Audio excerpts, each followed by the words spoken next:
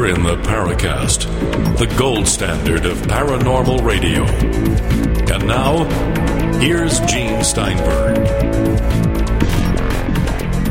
On the Paracast with Gene and Chris, we have two interesting, fascinating guests. Of course, my old friend Tim Beckley, whom I've known for 400 or 500 years in various incarnations. He joins us. Tim? Greetings, Gene. Hi, Chris. How you doing out there? Happy New Year, man. You too. Our special guest is Ray B. Palmer.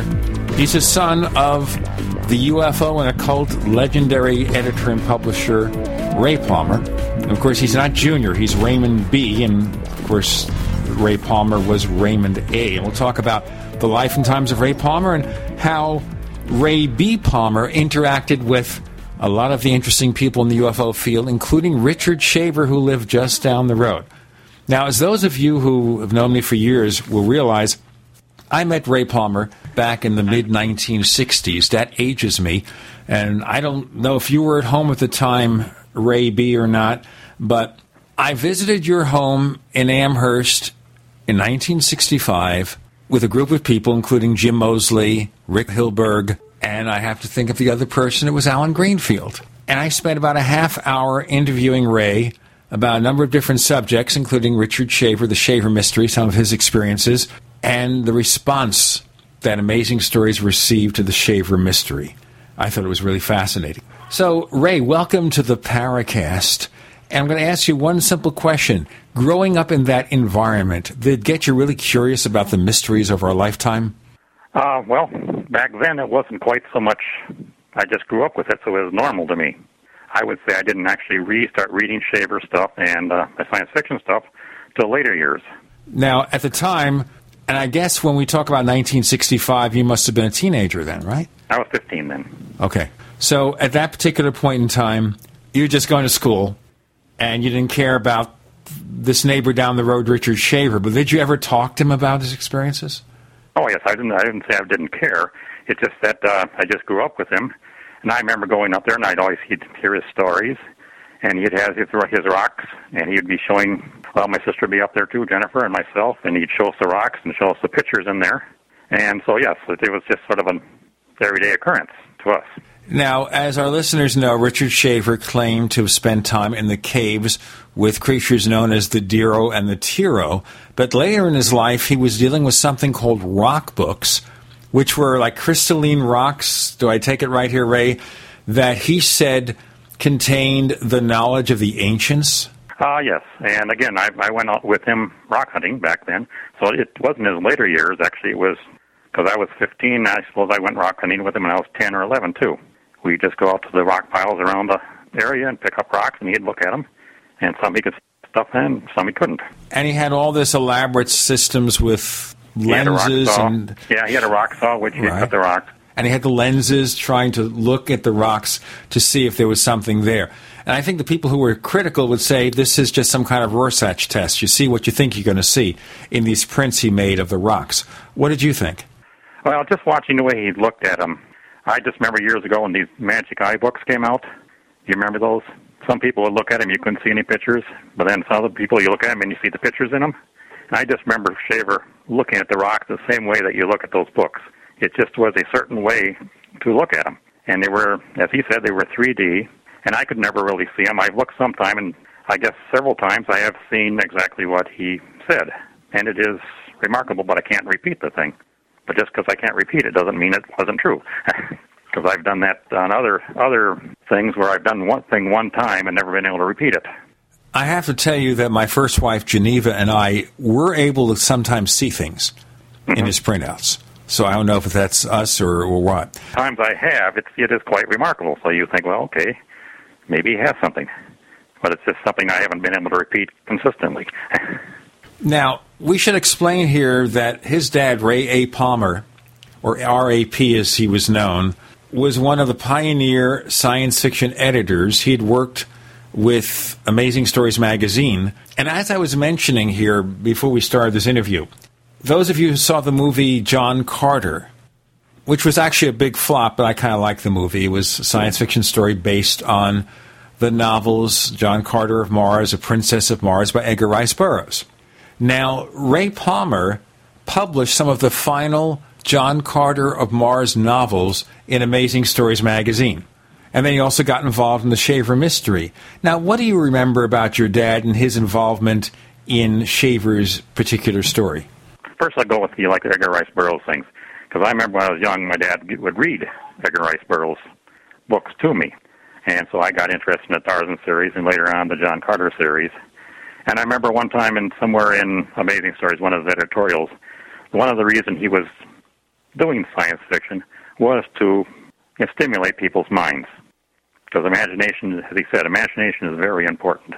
Because we have nothing without imagination. It's nice to know knowledge, but if you don't have imagination, you don't get the knowledge, or it's not created. So yes, I grew up with Edgar Rice Burroughs and that, and it did stimulate, and science fiction too. So I was an avid science fiction reader back then. Did you ever think of trying to write yourself? I do, but I think writing has missed my generation. Either I got terminal writer's block, or it takes every other generation. I'm not sure. But you're involved in more of the publishing end of it. You do printing and everything. Yes, my dad did the thinking, and I did the hard work. Not the hard work, but the brute work, you call that. So it takes two: one to produce, one to think about it, one to produce it. So we worked out pretty good together. Now, after his passing, you continued to publish some of his books and republish them, right? Yes. And I still do. Actually, I don't do too much on the flying saucers. At the 50th anniversary of Kenneth Arnold's sighting, I still had an old copy of the Coming of Saucers, so I did reprint that, and I issued I happen to have the very first radio broadcast that Kenneth Arnold made. So it tells back. Oh, do tell. Did you ever meet Kenneth Arnold? Oh, yes. He came here several times. We have pictures of him where he landed the plane up in Farmer's Field, which made quite a stir around here. So just a flat field up out of the top of the hill here. And then the farmer came down with Kenneth Arnold in the car saying, he just landed his plane in my field. Now, the big story about Kenneth Arnold, of course, first of all, is his sighting on June 24th, 1947. Did you talk to him about that? Well, I've heard of him and Dad talking, and I did meet him probably, I can't remember, 1972, somewhere around there. I went to his house there. And we talked about that somewhat, and then we talked about his other things he was doing. But again, as far as my father and Kenneth Arnold talked about, again, Kenneth Arnold was interested to prove what they were because he got ridiculed so much, and he wanted to prove, yes, he saw these things, and he wanted to prove what they were. But they never did say like they were from outer space or anything. Even if you listen to his first radio broadcast, he thought they were might have been in military secret planes. Well, actually, if I could just say a word here, Gene, I had a little correspondence recently with someone in Kenneth Arnold's family. And actually, Ken Arnold, I think, had something like 7 or 8 other sightings, and he did not consider the one around Mount Rainier to be the best of observations. But he actually believed that these were not crafts from other planets, but might have been some sort of mechanism where the souls of the departed passed over to the other side. I mean, he had some fairly unusual conceptions, and it's kind of interesting to hear people, other ufologists bring up his sightings and all, but yet they have little knowledge of his actual background, and that he believed. In fact, at his home in Idaho, I believe it's where he lived. Was it Idaho or Iowa? Idaho. And he actually said that invisible beings came into his house there. He even reported one time seeing a rocking chair swaying back and forth without anybody being in it. I'll tell you, this gets more and more elaborate, and we're going to continue with remembrances of Kenneth Arnold, Richard Shaver, Ray Palmer with Ray B. Palmer, Tim Beckley with Gene and Chris. You're in the Paracast.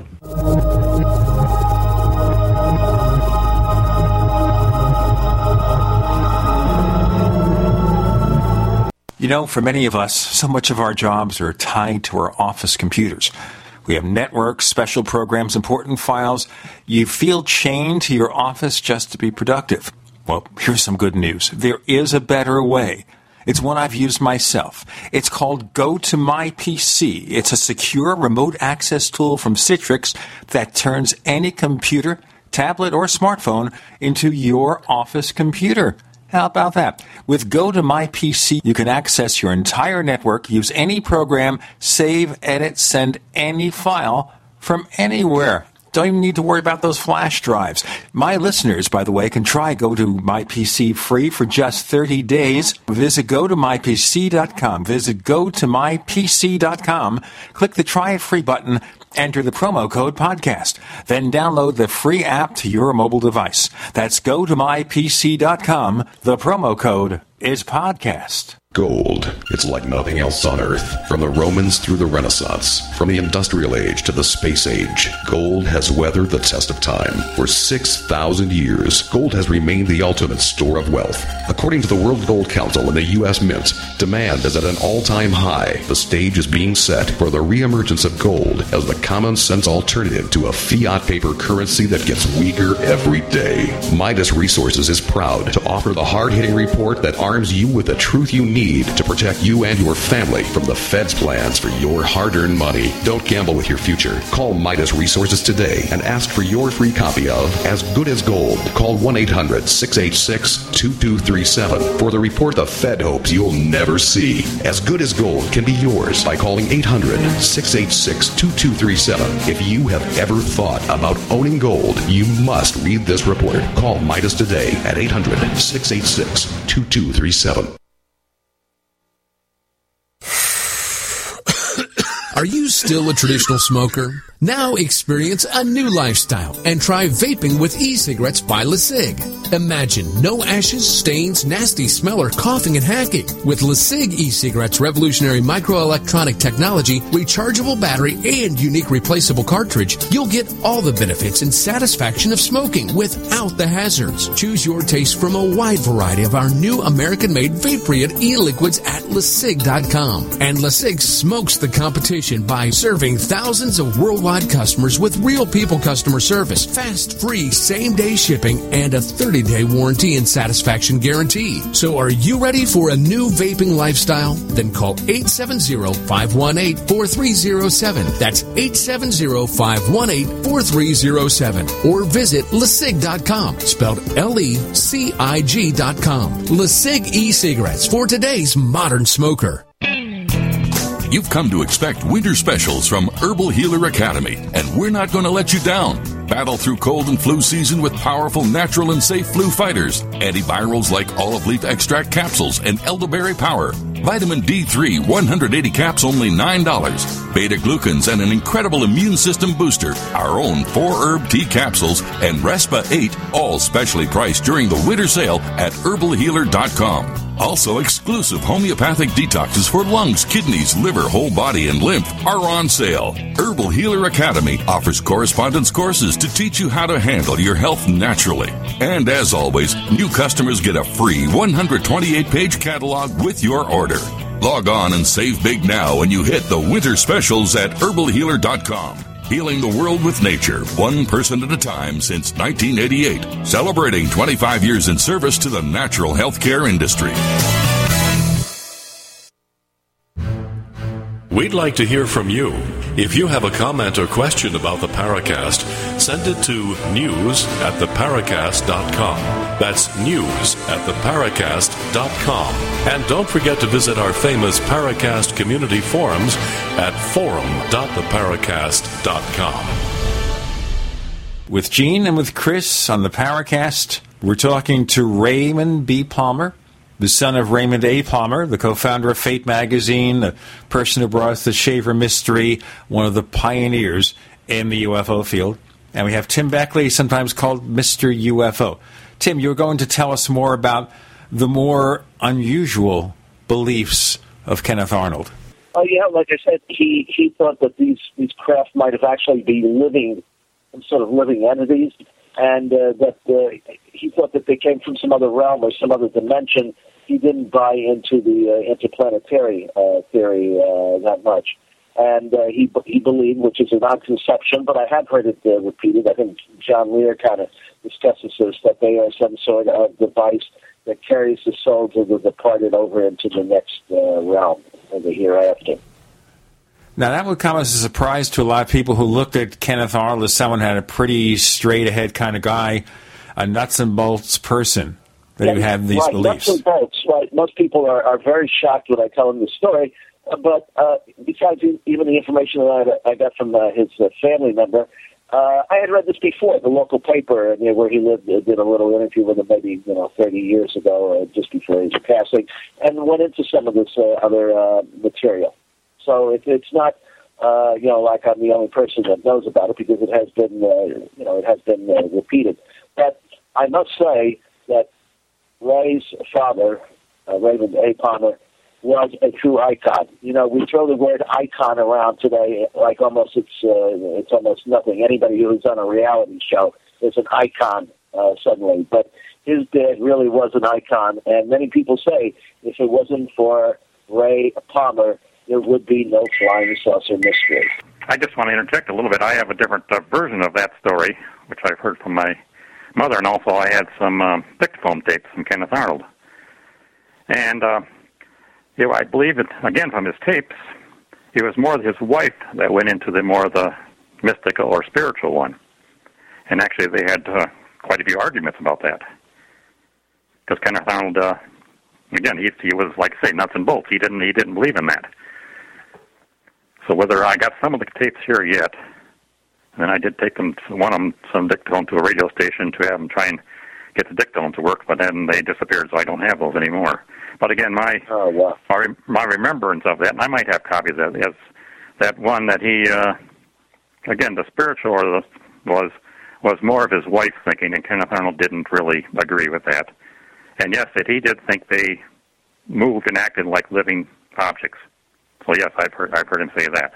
Now, I know that some other people have written about possibly living UFOs, but with Arnold, we always think of the Maury Island case, which was the subject of the coming of the saucers, his portion of that book that he wrote with your father. What was your knowledge about that incident, Maury Island? Well, I still have one of the fragments from Maury Island. You do? Tell me more. Oh, well, Dad had several of the fragments, and over the years, but my dad would give away everything. My mom would drive my mom crazy because some people would come and he would say they'd want it and he'd give it to them. But we still had the one fragment left. And people have asked me to analyze it, and I sent out pieces, and I've got one guy said, well, it's heavier than it should be. But again, what does it mean? And my trouble is when Dad had them analyzed, I believe he had been analyzed that this is the fragments he got from Grisman. And he had them one analyzed at, he said, U.S. Steel and one at Northwestern University. But my trouble is I don't have the original analysis. So we could analyze these, but without the originals, we have a lot of loose ends always. How big is the sample that you still have? Oh, it's probably the side, 1.5 by 1.5. Inches we're talking about, not feet. Yeah, inches, and probably a quarter inch thick, not quite that. And I remember reading one time he said, he had a fragment in his office at Ziff Davis, and the FBI came and they're talking about it. You'd have to go back to the amazing story. It's more like a research project. And he said that the FBI were talking about this, and here he had one of the fragments sitting in front of them, using it as an ashtray or something like that. Sounds like he was having a laugh at their expense. Yep. And he also mentioned at that time, the fragment, when he had first originally got it, was light-colored, and it turned dark. And the last time I broke a little piece off and sent it to somebody, yes, when you break it out, it's light-colored on the inside. Just so our listeners know about what we're talking about here, these are the fragments that fell in the wake of the UFO sighting at Maury Island. Well, these are the fragments that Fred Grisman sent to Dad. Again, that's the story that Fred Grisman told him. Now, did you have any opinion about Grisman and what he said? Well, like I said, I never met him, and what I've read on in my dad's magazine. Grisman said one thing, Dad said the other thing, but I'm pretty sure Dad didn't make anything of that up, so. Again, I know nothing about Grisman, really. So I can have really no opinion about that. Well, some people thought he was a kind of deceptive sort of person. Mm-hmm. Yeah, that's, again, what I've read. And all I can go with some people. Fortunately for my father, as he said, he wrote down everything he thought about and everything. So if people are really interested in him, it's more like a research project. You just have to find the issue that he wrote it in, and you get it right from the horse's mouth, so to speak. So he does have a comment on what he thinks Chrisman was doing, or what you said about him, yes. But I can't put my finger on it right now. I believe Crispin first got in touch with your father when he was editing Amazing Stories. He wrote this letter in which Ray published about being trapped in a cave and how to fight his way out against the Bureau. And that was the first, I think, you did. You heard from Crispin, and then published a few other letters over the years. Yes, that's possible. Again, there's a mountain of material that my dad wrote and everything. It's just a matter of finding it. After all these years, is there stuff that he wrote that has never been published? Not too much, I don't think. In fact, there's probably a lot that's been published that I don't know about even. No, I understand. I think most everything he thought about or ideas about, he put in his magazines. So the magazine was very much like his blog. No, that's right, yes. As I always think today my dad... Writing. Was he a teenager, Ray, when he first started writing? Pardon, I didn't hear that. Was he a teenager when he first started writing? He was writing science fiction, of course. Oh, yes. Actually, I found his very first story, The Time Ray of Chandra. I actually have the first magazine that was published in. And it was... What year was that? Pardon? What year was that? Oh, I would have to look that up. My memory is always terrible, but I do have that. And he sold it when he was 18, he said. And whether he published it...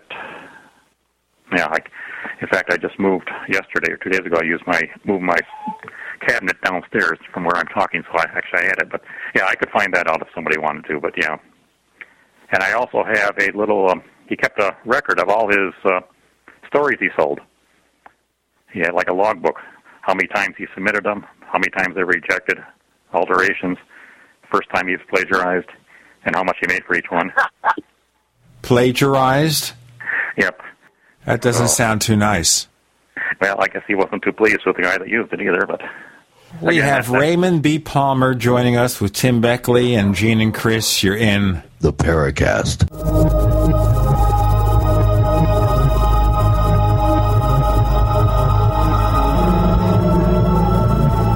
America's #1 source for independent talk radio for over a decade. We are the GCN Radio Network. If you want to get your website online and you need reliable service, first-class service at the lowest possible price, there's only one place to go. Well, DreamHost has a special promotion with our show where they'll offer you unlimited disk space, unlimited bandwidth, one-click web apps such as WordPress, 24/7 support. You can save over $55. You want to know how? Go to dreamhost.com/radio, dreamhost.com/radio. Fate Magazine provides true reports of the strange and unknown. Keep up with the latest on angels and miracles, psychic phenomena, ghosts, UFOs, life after death, and much, much more. To receive your free issue of Fate Magazine, call now at 1-800-728-2730 or visit their website at www.fatemag.com. That's 1-800-728-2730. What are you waiting for? Your fate awaits. If you owe the IRS back taxes, listen carefully. Sweeping changes to IRS policies will help more people than ever eliminate their tax debts once and for all. And now, I can help you reduce or eliminate your tax debts and end your tax nightmare. Hi, I'm Dan Pilla. I've helped thousands of people reduce and eliminate tax debts they couldn't pay, and after more than 30 years of experience dealing with the IRS, I can tell you there's no such thing as a hopeless tax case. And with the IRS's new policies, it's easier than ever to put your tax debt behind you once and for all. Call now at 800-346-6829 to learn how I can help you. You know your IRS debt will not go away by itself, but you don't have to live in fear anymore. Call 800-346-6829. Learn how I can help you eliminate wage and bank levies, release tax liens, and negotiate a settlement with the IRS that will put your tax nightmare behind you forever. Call 800-34-NO-TAX or go to taxhelponline.com. That's taxhelponline.com. Food storage? Check. Survival tools? Check. Weapons and water filters? Check. But what about a permanent source of cooking power that can run forever without buying fuel or paying for maintenance? Introducing Afterburner Stoves, home of the original patented rocket stove, the Kelly Kettle, and the Solo Stove. Afterburner Stoves has what you need and now offers all GCN listeners our complete preparedness package with the means to cook meals and sanitize water. Whether you dig in or bug out, cook almost any meal with just a handful of sticks. We already have the lowest online prices guaranteed. But if you enter coupon code GCN at checkout, we'll knock off an additional 15% and send you our amazing 6-hour solar rechargeable light bulb absolutely free. All for only $249. Visit AfterburnerStoves.com or call 866-716-5214. 866-716-5214. AfterburnerStoves.com. Cook hot meals with just a handful of sticks. How would you like to have normal blood pressure? This is Ernesto from Illinois. I had my doctor's appointment yesterday, and I got my labs in. My HDL is 119L, and my LDL is 37L. My doctor asked what I was doing to lower it so much, so I told her about HB extract. Millions of people like Ernesto are suffering from high blood pressure, congestive heart failure, unbalanced cholesterol, irregular heartbeat, and clogged arteries. But now there's an effective, natural, 100% organic nutritional supplement for a healthy heart and circulation. Heart and Body Extract. My blood pressure has not gone past 125/80 in almost a month. Experience amazing benefits when your body gets what it needs with the assistance of Heart and Body Extract. She did a double take when she looked at my ER labs. She couldn't believe it. Order at hbextract.com or call 866-295-5305. That's hbextract.com or call 866-295-5305. Thank you. Heart and Body Extract.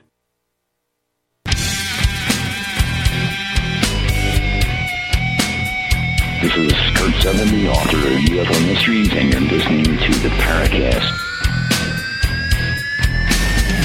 With Gene and Chris on the Paracast, we're being visited by the canines in the neighborhood. Every time we bring up a UFO discussion, they start barking. And you have to think that we are now debating the ET versus the occult theory of UFOs. Raymond B. Palmer joining us on the Paracast. He's a son of Raymond A. Palmer, pioneer science fiction writer, editor, co-founder of Fate magazine, considered one of the people who first popularized the mystery of the flying saucers. We also have Tim Beckley. Ray, I wanted to ask you about that, about your dad. Because of his connection with Fate magazine, the early publication of UFO information, he's considered almost the pioneer UFO researcher. What do you have to say? Yes, well, again, I do have an interview with my mom that I have on tape, and whenever the flying saucer story first came out, Dad was interested in that. And also because of the Shaver mystery, it did corroborate some of Shaver's stories. And Dad always wanted to try to find more physical proof to Shaver's stories. So yes, he was interested in that. Just to go off the subject just a little, when you started, you said the cult. What is your definition of the cult right now? Because when talking to my mother and everything, their definition of the cult is much different than what it seems to be now. The cult simply means to them the unknown or the unseen. And today it seems to mean something different, which I'm not sure what it really means today. I think people mix it up with ghosts, strange powers like ESP, precognition, that kind of thing. Yeah. So where the original occult was, well, the unknown or unseen, which is something that exists, but we still don't know what it is. So it's something. It's interesting to find out what things are. So that was my dad's interest in the occult. Now let's go back to his time at Amazing Stories magazine, and he's one of a number of science fiction magazine editors, and then he gets the material from Richard Shaver. What did he tell you about that? Again, this is more from my mother, and it's the same as my dad had always written about it, so I know about that. But then I'm talking to my mother. He first, again, we all know the story about the letter that came to Howard Brown, which then Howard Brown threw into the waste paper basket, and my dad retrieved, and then published the ancient alphabet. But as far as his interaction with Shaver, my dad would go to New York once a month for Ziff Davis. And on one of his trips, he stopped in to see Richard Shaver. And that was the time when he talked to Richard. And my dad always had a way of talking to people. He had listened to people. And they would, after a while, they would think that actually he knew what they were talking about, when actually he was just listening and just to gather information from him. And a lot of people would open up to him more that way because he wouldn't criticize or anything. He would just simply listen. And I guess they spent most of the night talking. And then when Dad went to bed, he heard the same voices that Richard was talking about. This was where Richard Shaver was living in Pennsylvania at the time. Yes. Right. And at that night, he was hearing these voices, and that obviously indicated they have to have an external reality, because as I remember what your father wrote, is that you'd hear more than one person talking at the same time. And if it was just Shaver speaking in different voices, that would be impossible. Yes, that's what, again, you could read the account. He has that pretty well written in a lot of his stories. So, yes, that's basically what it was. And when he woke up in the morning, he sort of thought, okay, Richard Shaver had some hidden microphones or something, and he looked around, couldn't find any. So, again, that was his interest in Shaver, and one, it happened to him, he heard voices, and two, the circulation of amazing stories went up that 50,000. And again, if you remember the story there, let's see, Mr. Strong, the circulation manager, had a hunch that the magazine circulation would increase that month, and stole paper from other publications to give to amazing stories. And Mr. Davis thought that the story was going to be garbage and they wouldn't be able to sell any of those copies. But in truth, they sold out all of them almost overnight. And again, if you go back to the story of when Dad told Richard he was going to publish the story, I believe it was, I remember, Lemuria, Richard said, you need to publish more copies. And Dad said, well, there's a paper shortage, we can't do that. And remember, folks, this is during World War II. Yes. So there was a paper shortage, and all the other publications were selling like 98% or something, and Amazing was selling a little less, so it made no sense to take paper from one publication that's selling better and put it to the other one. But Richard said, well, give me the circulation manager's name, and he'll do something about it. So Dad was quite amused and said, okay, gave him the name, and then something like the next day or whatever it was, Strong called up Dad or something like that and said, well, we're going to increase it by 50,000. Did he say how he got this inspiration? Did somebody call him or what? Or he had a feeling? I had a feeling, I believe. Again, if you want to, you just have to read the writing there and you could, but I got the general gist of what I'm saying is, yeah, he had a feeling, I believe. Okay, of course. Now, supposedly the Diros and Tiros, the underground creatures, had telog rays, which are mind control machines. So if they wanted to control someone's actions, they could just project these machines at them. So somebody down there can say, okay, you're going to get an inspiration guy that you want to print 50,000 more copies of Amazing Stories, and that's what happens. Mm-hmm. And again, I read this from what Dad's writing, and my mom told the story, and actually one of the associate editors that I know, he said he wasn't in the office when that story came through as far as the circulation increase, but Dad had told him that afterwards.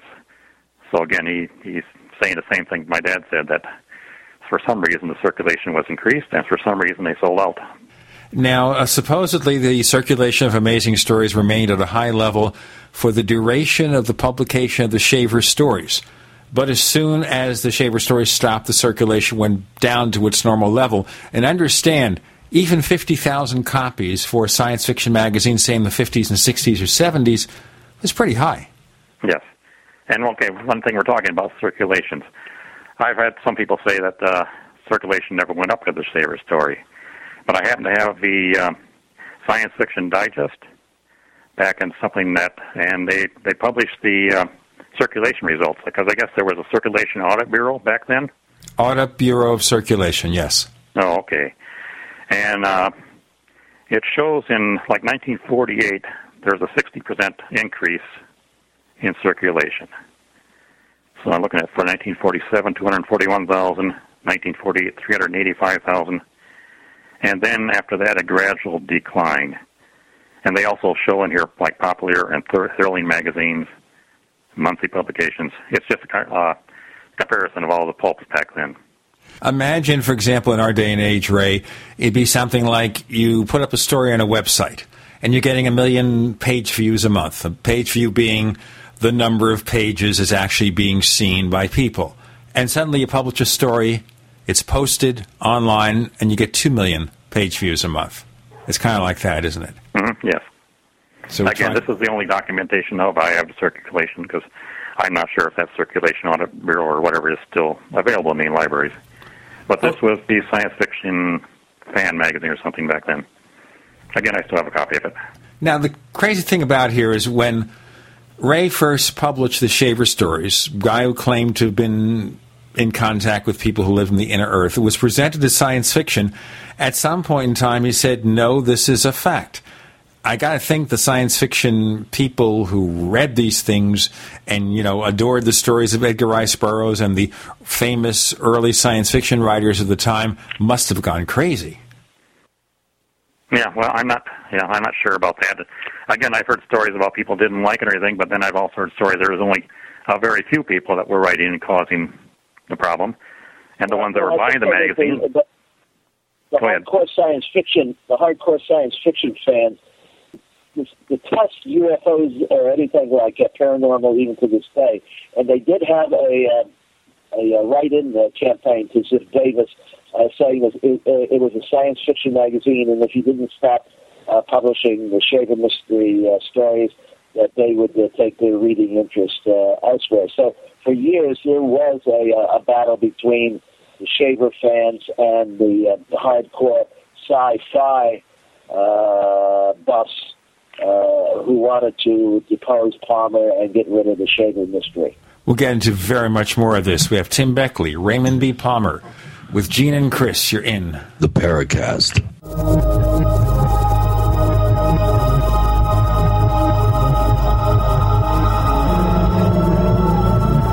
Are you tired of searching for great talk radio? Something more important. Search no more. We are the GCN Radio Network. Is there a secret UFO agenda? Do strange creatures from the darkest corners of the mind roam the earth? Is there evidence for mind control, time travel, or devious government conspiracies? Find out the inside scoop on the latest conspiracies, paranormal activity, and Fortean phenomena when you subscribe to Tim Beckley's Conspiracy Journal. It's jam-packed with stories, special book and DVD promotions, and the best news, it's absolutely free, sent right to your mailbox. Plus, a bonus free email newsletter sent out every Friday. Simply send an email with your name and address to Mr. UFO at webtv.net. That's Mr. UFO at webtv.net. Find out what they don't want you to know. I have been asked to announce that Federal Judge Walter J. Skinner has confirmed that most gasoline vehicles will get 22% more miles per gallon with a low-cost automotive accessory called Platinum 22, which meets or exceeds its own fuel-saving claims. To learn if Platinum 22 will give you 22% more miles per gallon, you should call 1-800-LESS-GAS or 1-800-537-7427. Hi, this is Ted Anderson. Have you ever wondered why banks, stockbrokers, investment advisors won't talk about gold IRAs? They've been available since 1986, yet the financial industry won't recognize the value of gold for your retirement. Gold has outperformed paper investments, yet no word about IRAs. If you would like to have gold for your retirement, call 800-686-2237. Don't get left behind by rising inflation and low returns. Call 800-686-2237. Secure your future and call 1-800-686-2237. Never before has there been a nail hardener that requires no drying time. The all-natural herbal blends of Nails of Steel can help eliminate cracking, splitting, hangnails, and other nail problems with virtually no drying time. Nails of Steel is hypoallergenic and biodegradable, and is so easy to use you can keep it at the home or at the office. Just massage this rich, creamy herbal lotion over your natural or polished nails, and within the first week you will begin to notice your nails looking healthier and strengthening. My fingernails were always chipped, and then I started using Nails of Steel. Today my nails are healthy and strong, and they look like I just walked out of the salon. Nails of Steel is also used by men. Men work hard, and their hands can show it. I used to have split, broken nails. With Nails of Steel, I can work hard, be rough, and still have strong nails, keep my hands looking groomed. You don't have to be a female to want Nails of Steel. Everyone wants a good-looking pair of hands. And broken, chipped, and damaged nails can be painful. Go to nailsofsteel.com for healthy, manicured-looking nails. Nailsofsteel.com for the salon in a bottle. That's nailsofsteel.com. Alex Jones here with a message that could revolutionize health in this country. Going back about a year and a half ago, I began to learn about the incredible health effects of longevity products. Aaron Dykes lost 92 pounds. We're going to show you some before and afters. Aaron, break down what happened, your story. I've worked really hard with diet and exercise to try to lose weight, but I just didn't get the results. It just didn't happen. Then I saw what you were doing with InfoWarsTeam.com. I wasn't even trying to lose weight, but I got it because I wanted to feel better energy. I wanted that nutrition. Didn't even understand how that could kickstart my own weight loss goals, but the products did that for me. I found myself suddenly losing weight, more energetic, wanting to exercise, wanting to eat the right foods. And they don't even advertise it as weight loss. I want to challenge our radio listeners to go to InfoWarsTeam.com. Sign up as a distributor and get wholesale pricing discounts at InfoWarsTeam.com. This is Leslie Kane, and I'm with the Coalition for Freedom of Information, and you are listening to the Paracast. We're back with Raymond B. Palmer, the son of Raymond A. Palmer, pioneer science fiction editor, UFO researcher, writer, publisher, co-founder of Fate magazine, need I go on, and Tim Beckley, Mr. UFO. Now, at some point in time, Ray, Amazing Stories stopped publishing the Shaver mystery material. Was that because of reader pressure? Last Shaver story was published just the issue after Howard Brown took over, and it moved to New York. Because what happened is the Chicago office of Zip Davis was going to be closed, and that's when many of the writers and editors went off on their own, like Kirk Fuller, Bill Hamling, my dad, and several other ones, I believe. And but Howard Brown went to New York with that. So the last story that I ever saw of Shavers was the very first issue, I believe 1950, or whatever, that Howard Brown was in charge of. And more than likely it was just there because it was already in the can before Howard Brown took care of it. But yes, as the later years, the number of Shaver stories went down. And also, the Shaver mystery had gone down a little bit before because they've covered as much as they could, but Shaver did a lot of science fiction ones too, which weren't really related to his mystery too. Correct me if I'm wrong. Shaver is a decent writer, but not a great writer. Did your dad do a lot of editing and revising of the Shaver stories? I can't tell you how much. I know he changed the flavor a little bit because, again, if you read his books, he did state, well, he worked for Zip Davis and he had to sell magazines. So he had a story he got. He did change it in form that would be more attractive to readers. So yes, the trouble is now we can't tell what he changed just to make it more readable and what Shaver did. It would be sure nice to have Shaver's original manuscript, so we don't have that. But again, that was his job when he was working for Zip Davis, and he's freely admitted in his books too that he had to write so he could sell magazines. Being an editor myself, and I did get a lot of correspondence from Shaver. At some point we were putting out a newsletter called The Searchlight, which was devoted to the Shaver mystery pretty much in the Inner Earth material. And Shaver would write on onion skin paper, usually sent you like the third carbon copy, hadn't changed the ribbon in years. And I know in order to print the Shaver's material, I'd have to put a new piece of paper into the typewriter and just start kind of from scratch. The flavor of the material was there, but the essence of professional writing seemed to be, frankly, somewhat lacking. And I know I published some correspondence from your dad that he had written me, and the fact of the matter is he said he did have to change a lot of the material. I mean, make it more readable. Certainly, Shaver had the habit of writing in very, very long, drawn-out sentences, which he thought he was probably being very colorful, but he didn't quite have that down as far as I'm concerned. His information was more important than the style that he wrote in, and I believe your dad realized that as well. But there had been a great controversy. In fact, in my own book, The Shaver Mystery in the Inner Earth, I have a correspondence from both of them where they both denied what the other individual was saying. Shaver would claim, that he wrote, 90% of the material and Palmer didn't have to do any of the editing. And you did kind of guffawed at that because he realized he had to put a lot of work into it.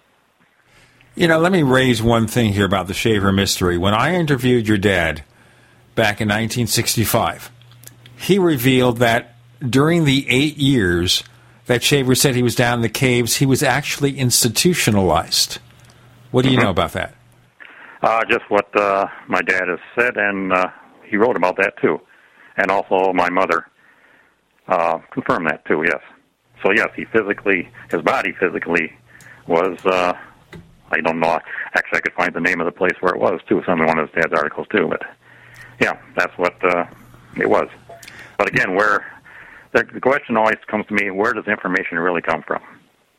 Well, the key here is that he said he believed Shaver anyway, that his mind was somewhere that was real, and that he had a real encounter. On the other hand, when I asked Shaver about this, and I asked him a number of times, I have an article for my magazine that published your father's interview, an article from Richard Shaver where he denied he was in such a place. Said it didn't happen.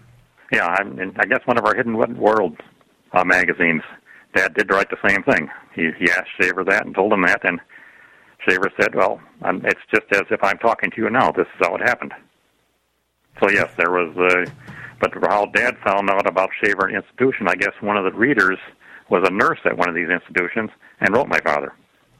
So that's how he got that information. So basically, your dad said, I got the evidence here. Richard Shaver was in this institution or more than one institution for a number of years. Shaver says that didn't happen. Mm-hmm. Again, without having the name of the nurse or anything, we can't tell either. But that's the source of where my dad got the information from. Okay, but we don't dismiss Shaver as just being crazy. No, I've never what I've known him, no.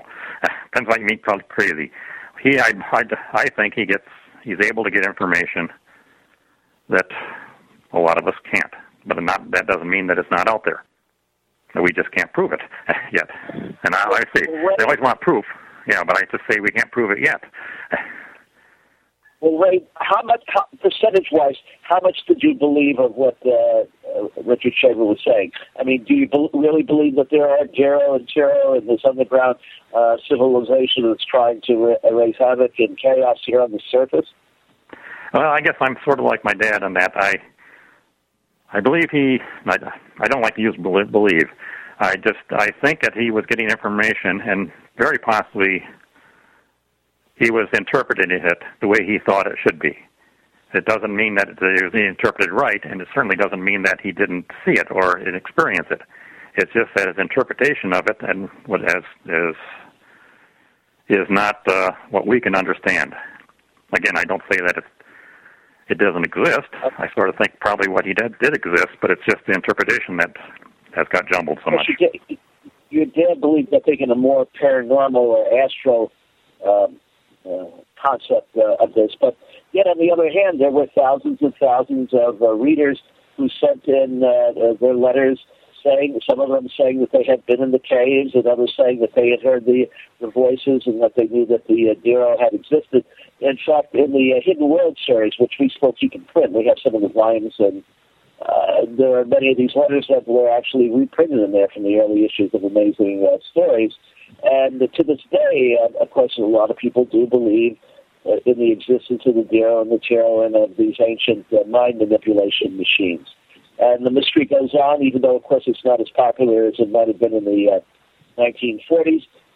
Many people have heard of it, of course, and even Look magazine, I think, at one point in an article on the Shaver mystery. Well, another point, too, I remember my mother saying, when Shaver would have these spells, or his Dorothy would call him, he'd be his sickness, Shaver said whenever it came to him, be like a pain.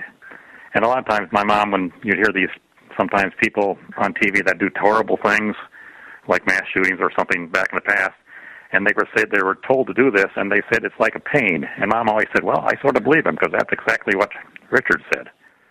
So are we influenced? I sort of think we probably are a little bit. Now, there's a story that your dad told, and it's kind of a frightening story, and I want to frame this, and we'll probably continue in the next segment. Maybe you can tell me more about it.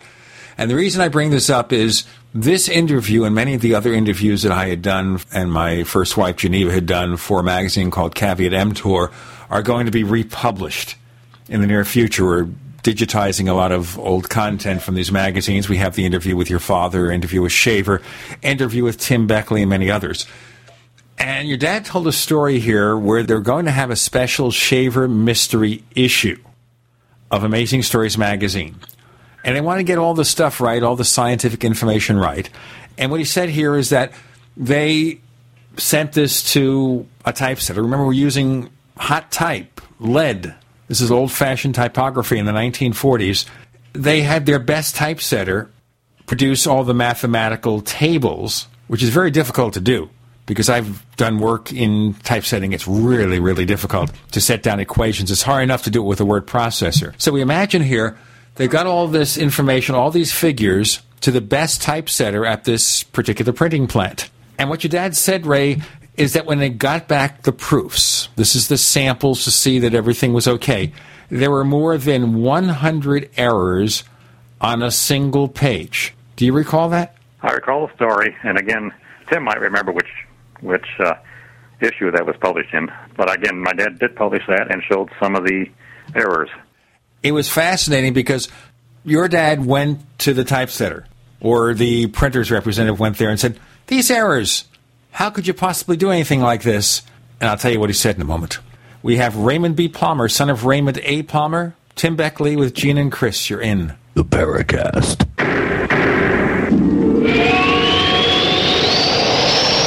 The GCN Radio Network, providing the world with hard-hitting talk radio. GCN. Great talk radio starts here. Hi, this is Ted Anderson. If you'd like to listen to GCN programs on the go, I have great news. GCN has created a Droid and iPhone application, and it's free. Just as easy as going to GCNlive.com, click on the banner, and download. Before you know it, you'll be listening to your favorite hard-hitting GCN shows, live or on demand, right on your Droid or iPhone, 24/7 and on the go. So download the Droid and iPhone app free by clicking on the banner at GCNlive.com. Thanks again for listening to GCNlive.com. Again, that's GCNlive.com. We the people grow cotton, weave fabric, engrave ink, embed strips and fibers to protect from counterfeit, then carting to a private bank, having it lent back at interest, forcing taxes to service debt. This capitalism, or was Jefferson correct when stating a central bank issuing the public currency is a greater menace to the liberties of the people than a standing army? Ted Anderson, I'm placing a free silver dollar in a book that explains our monetary system. Call for your copy, 800-686-2237. It's time to understand the system. Call 800-686-2237. That's 800-686-2237. You land in Buenos Aires, then are shuttled to Santa Rosa, where a nicely furnished cabin with all amenities, Wi-Fi, executive food and wine, and laundry service awaits. After a good night's sleep, your adventure begins. You're on a golden stag safari for big game. But it's not Africa, it's Argentina. One-on-one guided hunts for water buffalo, cougar, bighorn rams, wild boar, and the biggest stag deer in South America. All gold medal quality. All the action you can handle. Land Rovers, top rental guns with scopes. All food, beverages, hunting guides, ground transportation included, and more. All more affordable than you can imagine. The adventure of a lifetime starts at GoldenStagSafaris.com. The big game hunting ranch. GoldenStagSafaris.com.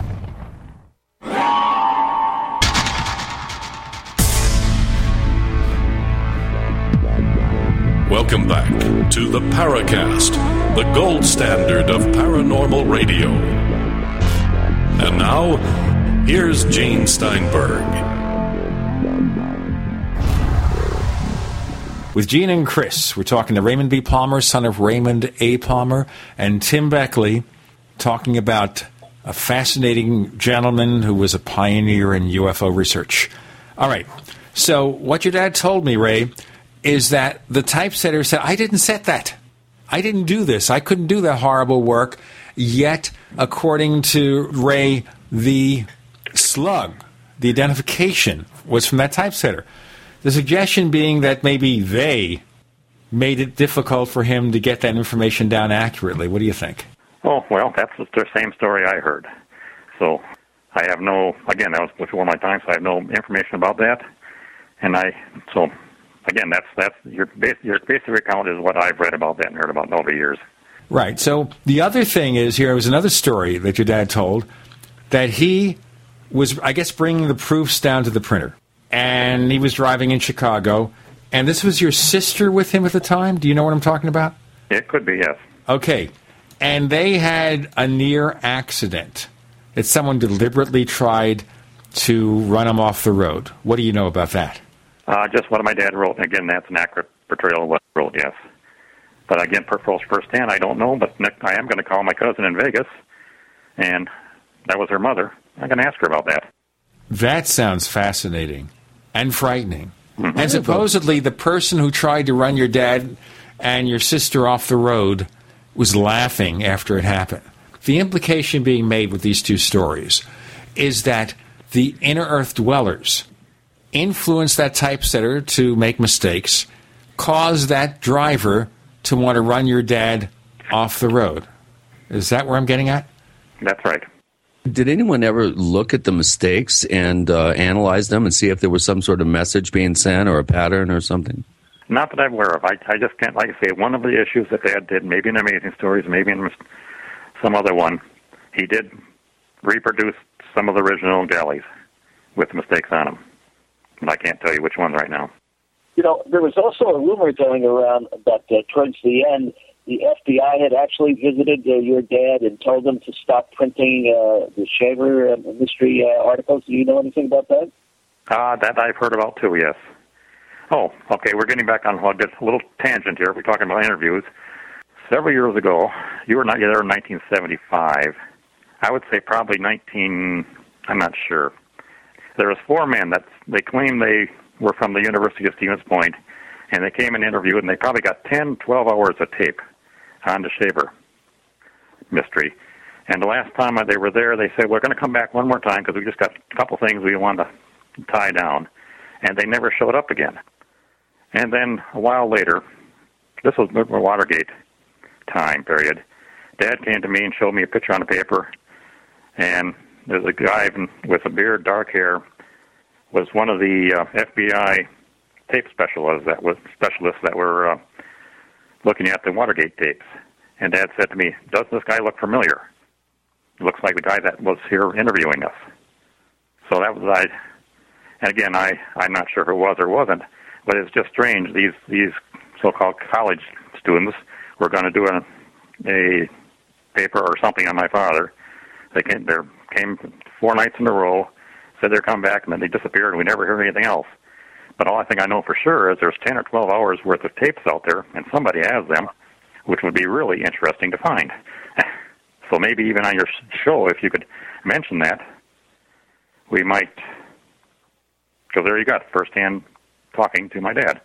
Well, we have a worldwide audience, as you know. Mm-hmm. We're heard on a number of radio stations, including a New York radio station, WVNJ. And I suppose if anyone out there has any information, we'd love to hear it. I'd also like to see who has recordings of Ray Palmer and Richard Shaver. Now, I don't have the recordings of the interviews I did with your dad or with Mr. Shaver, but I know other people did. I also know that I arranged to have your dad interviewed on WCAU in Philadelphia for an all-night occult radio show on a few occasions. So we kind of hope there that maybe there are recordings of that. Of course, that information was pretty basic. We were catering to a general audience that really wasn't attuned to the Shaver mystery and all this stuff. So maybe that's where it is. Yeah, there is a very famous audio tape of Long John Neville interviewing both Ray Palmer and Richard Shaver. Yes, that was just what available. Yeah, that one was available. In fact, we give it out and so forth for many years now. And I think even Fate magazine, I gave Phyllis a copy, and she runs an ad for it in Fate from time to time. I was just going to mention that, but also I have, when Dad and Richard did the John Neville show, they had a tape recording running in the phone office where they were. So we have the tape on this side of the recording too, and we can hear on this side of the recording piece because they were talking about they had interference where they couldn't talk to each other all the time, and it was suggested, well, okay, maybe the Darrow are tampering with the telephone lines. But again, I have the one that Gray Barker sent me, I believe, or Tim, you might have sent it to me too, of the show, but I also have a reel-to-reel tape of the one that Dad made when Richard was with him at the telephone company, with their remarks too, which are a little different that are on the tape. I don't want to give out any book ideas here, but I will. I think someone needs to write the biography, an authorized biography of Raymond A. Palmer, because he had such an interesting life. There's been several out there, but they always want to put a spin on it a little bit. And as I said, Dad, everything Dad did, he wrote down, so it's mainly a research project that somebody needs to do and put down. And then you get it, like say, straight from the horse's mouth. Well, it'd be fascinating if they don't have the spin. I think that would be great to do something like that. Let's go on to more of the experiences. Now, we hear about all these crazy things happening with the inner earth and people being interfered with. Did anything ever happen to you in your life that indicates some kind of effort by someone or something to exert this kind of control? Well, the only thing personally, like I say, in my younger years, I didn't pay a lot of attention. I grew up with Richard. But I would say probably when I get my 30s, I started reading all the Shaver's material. And again, some of it, because I knew what he was talking about and was familiar with it, then I thought, well, okay, some of this sounds like it's really real. And the farther I got into it, I started getting a terrible pain in my shoulder. And it got worse and worse, and I finally stopped reading the material, and the pain went away.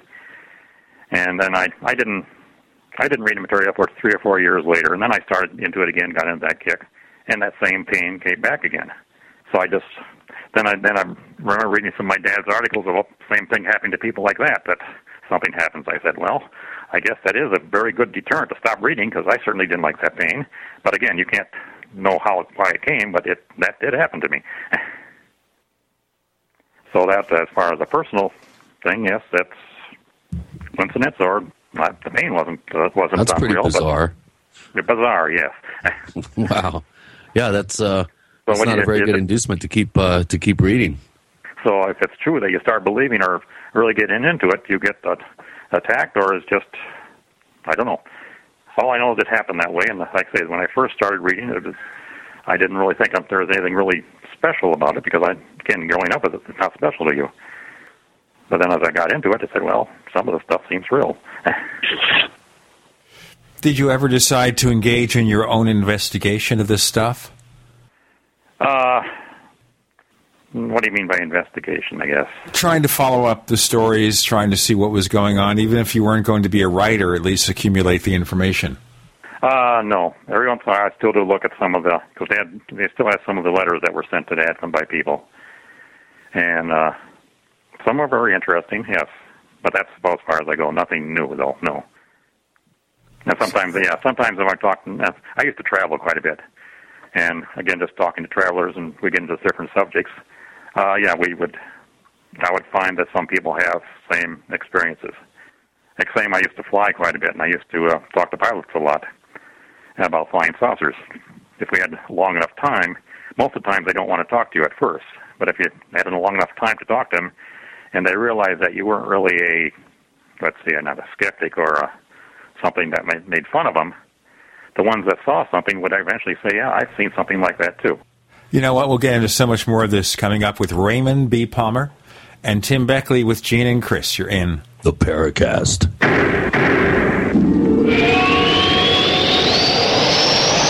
Attack of the Rockoids has been well received by critics and readers alike.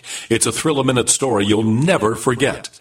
A former U.S. military intelligence officer is haunted by intense dreams about a beautiful woman pleading for his help after a terrible battle in outer space. But the dreams turn out to be true and thrust him into a telepathic love affair with a woman whose faraway planet is intent on destroying the Earth. And now the gripping tale continues in The Coming of the Protectors. It's the second book of the Rockoids trilogy, a galaxy-spanning adventure that pits our hapless heroes against powerful, fanatical enemies that threaten the lives of freedom-loving beings everywhere. Attack of the Rockoids and The Coming of the Protectors. Classic science fiction at its best, available now. For more details, visit rockoids.com. That's ROCKOIDS.com.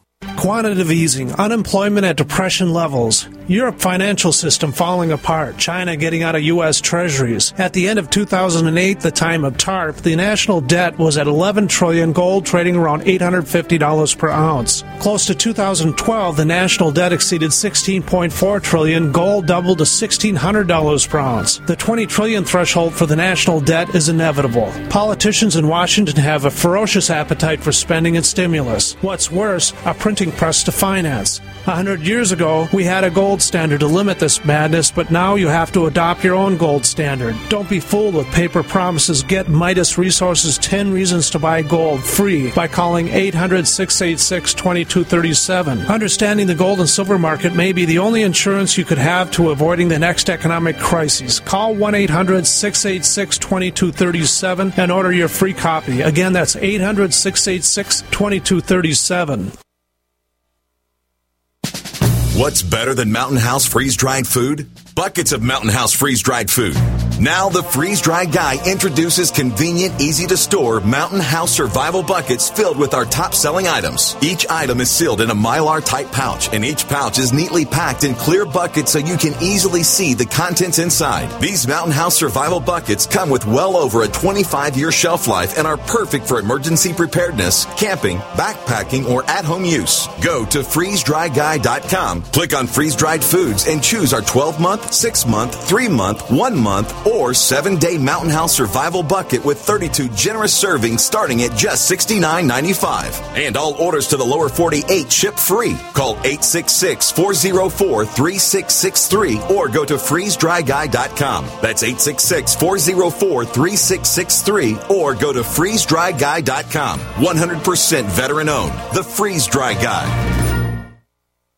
Hello? Congratulations. For what? For losing all that weight. How'd you do it so fast? ASAP. ASAP what? What's that mean? Are you ready to get as skinny as possible, as soon as possible, as simple as possible, and as sexy as possible? I'm listening. Then get with the ASAP program. It's real and it works. No smooth talk, no slick advertising, and no exaggerated claims of success. I've got to know more. Welcome to ASAP, as slim as possible. Whether you have 10, 20, or 50 pounds to lose, ASAP is your weight loss answer. ASAP targets the abnormal fat reserves and makes them available to be burned as fuel and contains no caffeine or hormones. Order ASAP at wholesale prices or join the team to share the business with others. Visit GCNteam.com or call 877-878-4203. GCNteam.com or call 877-878-4203. Lose weight and look great with ASAP, as slim as possible.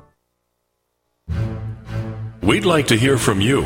If you have a comment or question about the Paracast, send it to news@theparacast.com. That's news@theparacast.com. And don't forget to visit our famous Paracast community forums at forum.theparacast.com.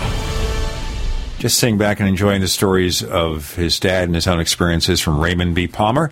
With Tim Beckley, with Gene and Chris. You're in the Paracast, of course, and we continue with our show, hearing all this fascinating stuff and these fascinating tales. Now, at some point in time, when Ziff Davis moved to New York, your dad worked with Kurt Fuller to start Fate magazine. What can you tell us about that? Well, actually, Fate was started before Ziff Davis left. Okay. They had I believe they had a storefront bookstore called Venture Books or something. I'm not sure of that. But yes, Mom and Dad actually were looking for places to move up in Wisconsin for 4 years prior to that. We have old pictures of they had different sites they were looking to live. So Dad was planning to leave Ziff Davis and go on his own prior to that.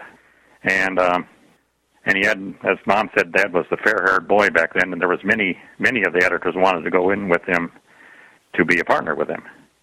And for some reason, he chose Kurt Fuller. I never could quite get the story why he chose Kurt. Maybe because Kurt was more of the businessman and Dad was more of the writer type.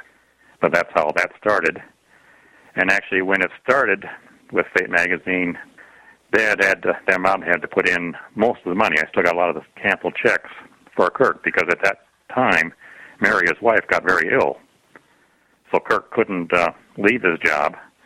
And there was a little secrecy there about him starting the magazine. So that's why Dad had the name Robert Webster in the Fate magazine as the editor, but Robert Webster was my dad.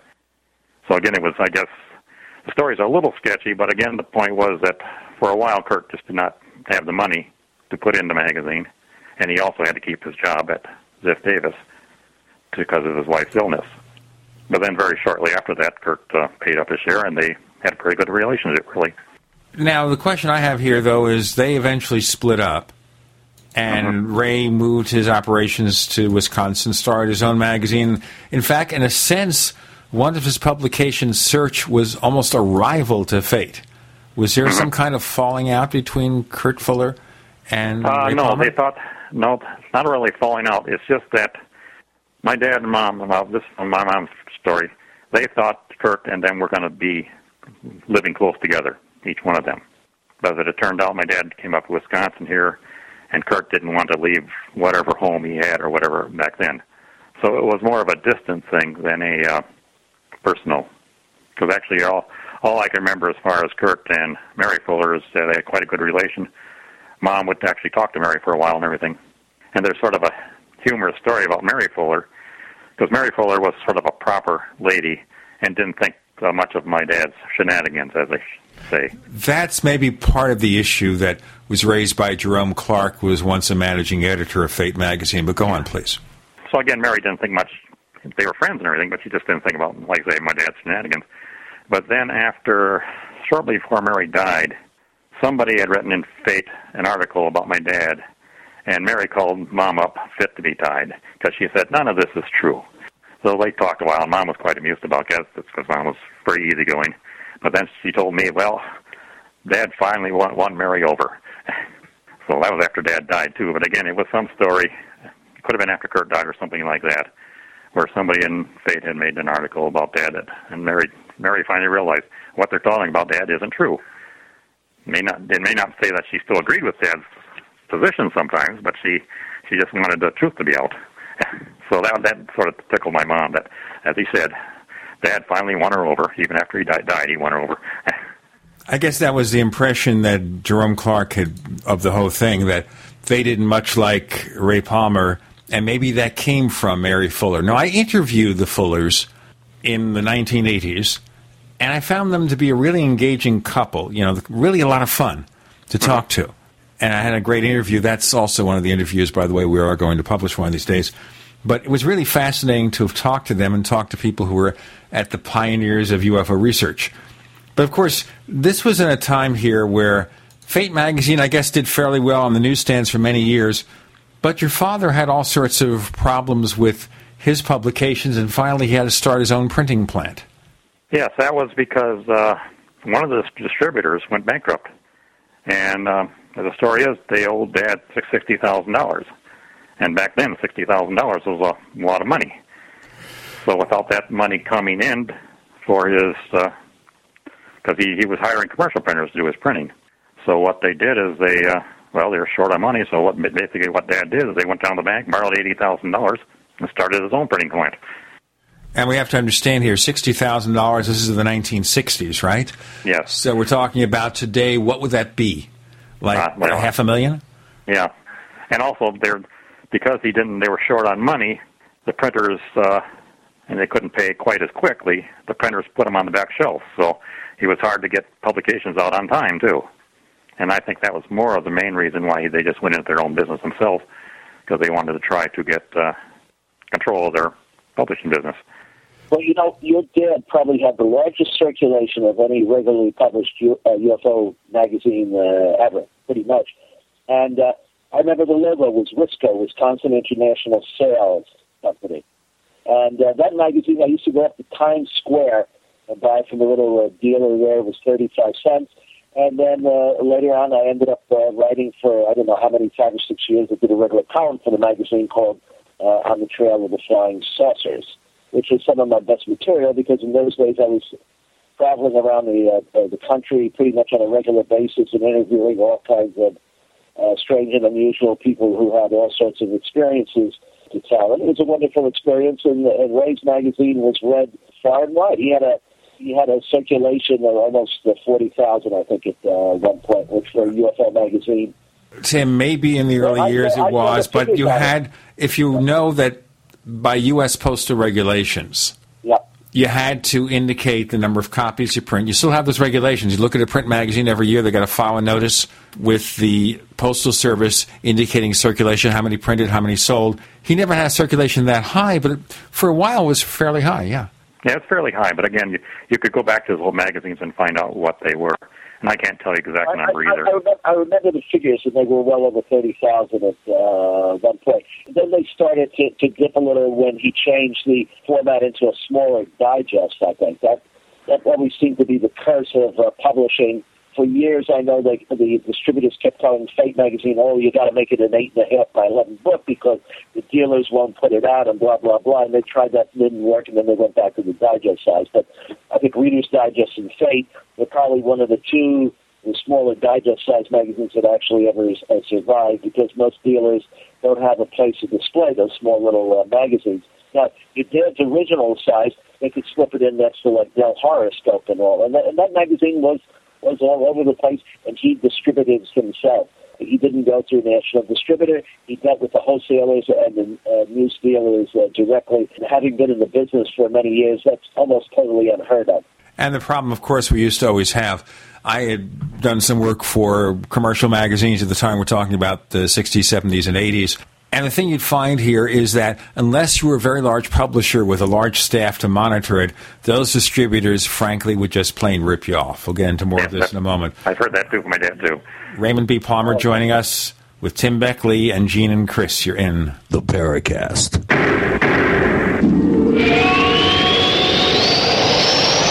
America's #1 source for independent talk radio for over a decade. We are the GCN Radio Network. Graphic Converter is the image manipulation tool for the rest of us. It does not use any database. You get full control of all your files. Want to view the images of a folder? Drag it into Graphic Converter and a powerful browser opens up to show your image files. You could use it for slideshows. You could use it to import images from digital cameras or from scanners. Need to do some image editing? You can do that too in Graphic Converter. Also print catalogs. Convert from so many formats I can't even list them. Download now to see if Graphic Converter is good for you, like 1.5 million other users. Guess what? You could save money when you buy Graphic Converter. Use the coupon code Night Owl. Use the coupon code Night Owl to get a special price for Graphic Converter. Go to lemkesoft.com. That's LEMKEsoft.com. Lemkesoft.com. LEMKEsoft.com. Looking back on 2012, we ask ourselves, how did we ever survive from natural disasters like Hurricane Sandy and the devastating summer drought to the family hardships brought on by a disastrous economy? Our hearts go out to those that have lost everything. At eFoods Direct, we hear from customers every day that are fortunate enough to weather life's storm by having a supply of food on hand. After Hurricane Sandy, Danny from New York City wrote, almost all of the grocery stores are closed, but I managed to get my eFoods just in time to be able to help my sister and niece. It is better to be prepared 10 years too early than one day too late. I can warn you, but I can't feed you. Heed the warnings and do what Alex has done. Call 800-409-5633 today or go to efoodsdirect.com/Alex and build your food supply. It's the best tasting, non-GMO, long-term storable food on the planet. Call 800-409-5633 or efoodsdirect.com/Alex. You can bet your life on eFoods Direct. You land in Buenos Aires, then are shuttled to Santa Rosa, where a nicely furnished cabin with all amenities, Wi-Fi, executive food and wine, and laundry service awaits. After a good night's sleep, your adventure begins. You're on a golden stag safari for big game. But it's not Africa, it's Argentina. One-on-one guided hunts for water buffalo, cougar, bighorn rams, wild boar, and the biggest stag deer in South America. All gold medal quality. All the action you can handle. Land Rovers, top rental guns with scopes. All food, beverages, hunting guides, ground transportation included, and more. All more affordable than you can imagine. The adventure of a lifetime starts at goldenstagsafaris.com. The big game hunting ranch. goldenstagsafaris.com. Healthy soils grow healthy plants. So before you plant your survival garden this year, is your soil healthy? Maximize your crisis garden soil with EM1 from Terraganics. EM1 organic soil conditioner, fertilizer amendment, and compost accelerant provides healthier gardens and faster, efficient garden composting. EM1 from Terraganics.com quickly improves soil structure by increasing nutrient availability and converting organic matter into soil humus. This improves seed germination and root growth, improves plant quality, size, color, flavor, nutrient value of fruits and vegetables, and improves shelf life. And when rain is not in the forecast, no worries. EM1 improves moisture retention in soils, helping reduce drought stress. Just like you prepare all else, prepare your crisis garden for maximum yields with EM1 from Terraganics.com. Order now at Terraganix.com or call toll-free 866-369-3678. That's 866-369-3678. Terraganics. Life's getting better. Hi, this is Don Ecker, and you are tuned into the Paracast. Let me tell you what, you're going to hear stuff here that you probably won't hear anywhere else. Hear that, George Snorri? Fascinating remembrances of Raymond A. Palmer by his son Raymond B. Palmer and Tim Beckley on the Paracast with Gene and Chris, exploring right now the publications that Ray had, Flying Saucers Magazine, Search Magazine, and then later he decided to bring back a lot of the classic Schaefer stories in the Hidden World, which Tim has since republished. Okay, come back one thing. Tim, were you just talking about Fate Magazine or Flying Saucer Magazines for circulations? Oh, Flying Saucer Magazine. Oh, okay, because I know Fate was a lot higher than Flying Saucers, yeah. Oh, it was, yeah. I think Fate at one time actually had circulation of about 135,000. That was including subscriptions. But what had happened there, and that kind of came back to bite them, is that most of the subscriptions were published through like Publishers Clearinghouse, where you get, like even though they sell the magazine for $3 for a 12-inch subscription, you end up getting $1. Well, if you got the advertising, the supporter, like a lot of major magazines, that's fine. It's all just like found money. But the postage rates kept going up and up and up, as did the printing. So at the end, they had no cash coming in, but they still had to send out like 30 or 40,000 subscriptions to the people that had paid the $1 for their magazine. So basically, you'd be publishing that magazine at a loss. Absolutely. Well, of course, most magazines, if they don't have advertising, are published to break even or at a loss. I probably packaged and published about 30 magazines over the years. Most of them, if they broke even and only lasted maybe 6 issues, you were doing good. Now, in those days, the national distributors would give you an advance that would cover your printing and your initial cost. But as sales of pulp magazines disintegrated, well, they wouldn't do that anymore, and they would take back the money that you made on one magazine because the other two that you were publishing didn't make any money, so you'd end up, like with no money in the coffers to put out anything eventually after a while. Yes, that's exactly what happened to my dad when he acquired Space World magazine. Okay, this was interesting because tell me about this here. Now, after publishing occult magazines, strange, unusual publications, your dad came out with something that was totally out of left field, I guess. He acquired Space World magazine. And we're talking here about a scientific publication. Oh, yes, he acquired it. I can't remember the name. Tim might know him. Seems like Otto Bender. Was that or not? Otto Bender, yes. Otto Bender was the editor for a long, long time. And I think he said that was his best-selling magazine for a while. He also did Rocket World. Was it Rocket World? We did, yeah. What was that? Yeah, Rocket something. Rocket Exchange, yes. That didn't do too well. But again, when he acquired Space World, it's exactly what you said. It was done by these companies that sold it at such a discount. True, he had 30,000 copy circulation, but they weren't making any money off it. That's why I think Bender gave it to my dad, or whatever, acquired it some way, because he had 30,000 copies he had to supply every month, but he wasn't making any money off it. So what my dad did is once he took it over, they ran to 30,000 until subscriptions ran out, and then he did newsstands too, but he did basically subscription price, and so the circulation cut down, but the Space World was a good moneymaker, and which Dad said that made money to fund his own other operations, like Tim says. some of the other operations don't make money, but you still want to do them, though. So, Tim, of course, you got into publishing. Were you heavily influenced by Ray Palmer when you got in your own business? Well, of course. I mean, if there hadn't been a Ray Palmer, I don't know if there would be a Tim Beckley publishing enterprise today. Ray Palmer and, of course, Gray Barker, who wrote a column for Ray Palmer called Chasing the Flying Saucers. I guess they both influenced me greatly. I went out and I would search high and low for every issue of Flying Saucers magazine and search, which originally I think wasn't it titled Mystic? Okay, yes, it was Mystic first, yes. Yeah, and they anyway, were searching. I devoured every issue. Every issue of those that I could find, read them cover to cover, and I still have them.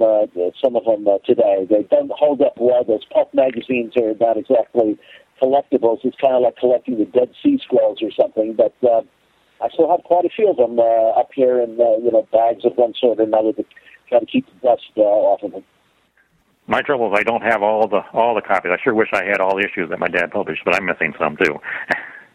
Well, unfortunately, I was looking around the other day before we decided to do this interview. I do not have a single copy of Flying Saucers or Search or Mystic. I had a good collection. I had all of them at one time.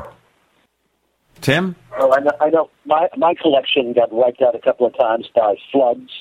That's always a big problem. Weather and erosion. I mean, the magazine, we never really thought of comic book collectors, because comics are certainly a lot more valuable than Flying Saucer magazines as collectibles. They would keep them in airtight bags. We never really thought of doing that. We kept them on the back porch or in the cellar or in some storage unit somewhere, and they went pretty quickly. That's our same problem, too. Hold up so well, and there are quite a few in circulation, but, people still do have them. But a lot of the original people who would have read Flying Saucers and Search magazine, Mystic, of course, has since passed over. And usually the next generation out has no interest in the stuff, and in the dumpster it goes. Yep, that's been my problem. I do have a story about that, too. Sure. Because Shaver was a painter. His early years, he was an artist, too. And we had many of his paintings here. And like Tim said, to us, they were nice and everything, but they weren't special. So we put them on the back shelf, and then they got damaged by water. And today, if I had all those paintings, I'd be a millionaire. Because I believe Richard Shavers has several people have collections of his paintings, and some have been shown in museums now. Yes, they have. But again, for a strange story on Richard Shavers' paintings. If you remember Richard Shavers' paintings, he did many grotesque type creatures and image, like 3D image upon image. Years ago, I met his daughter. His daughter had never seen her father or anything, and she somehow found about my mother, and she contacted her, and she came over, and we have videos, not videos, but of old 60mm tapes of her father and everything. And we told her what her father looked like and what he was doing. We talked about it, and then we started talking about what she did, and she's a painter too. And then she showed us some of her paintings. And here you have paintings. Here she never knew her father or anything.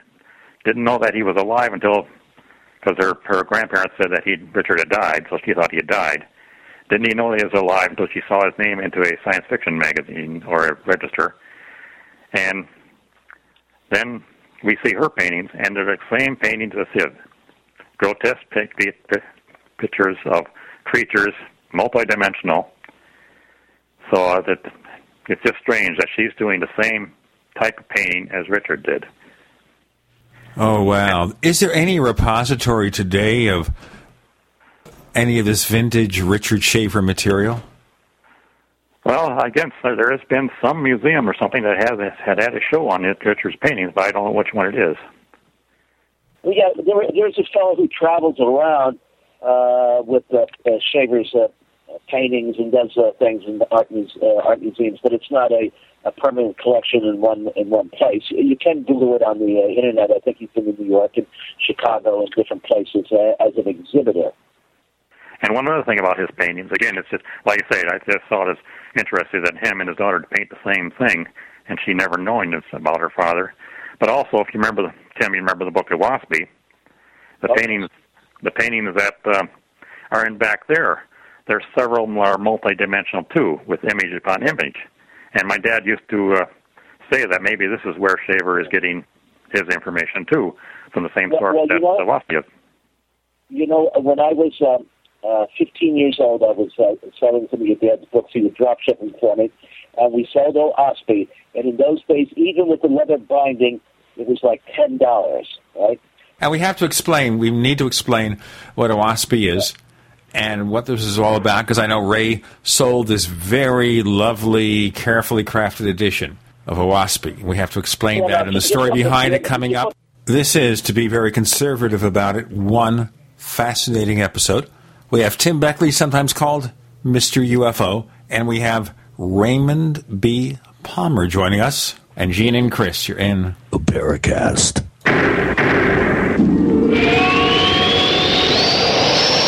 Are you tired of searching for great talk radio? Something more important. Search no more.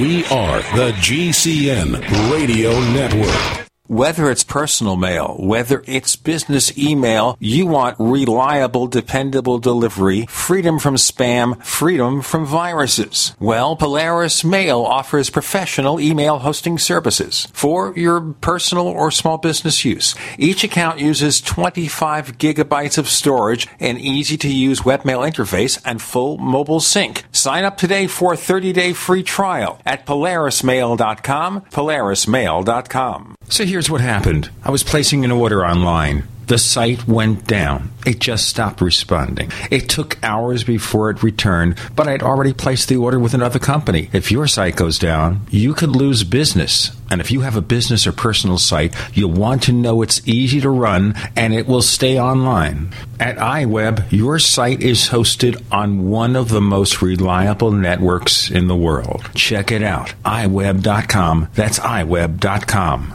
We travel so much, and having a fake TV, well, it gives added peace of mind. Burglars look for houses that appear to be easy targets, but fake TV can fool even professional burglars into thinking someone is home watching television.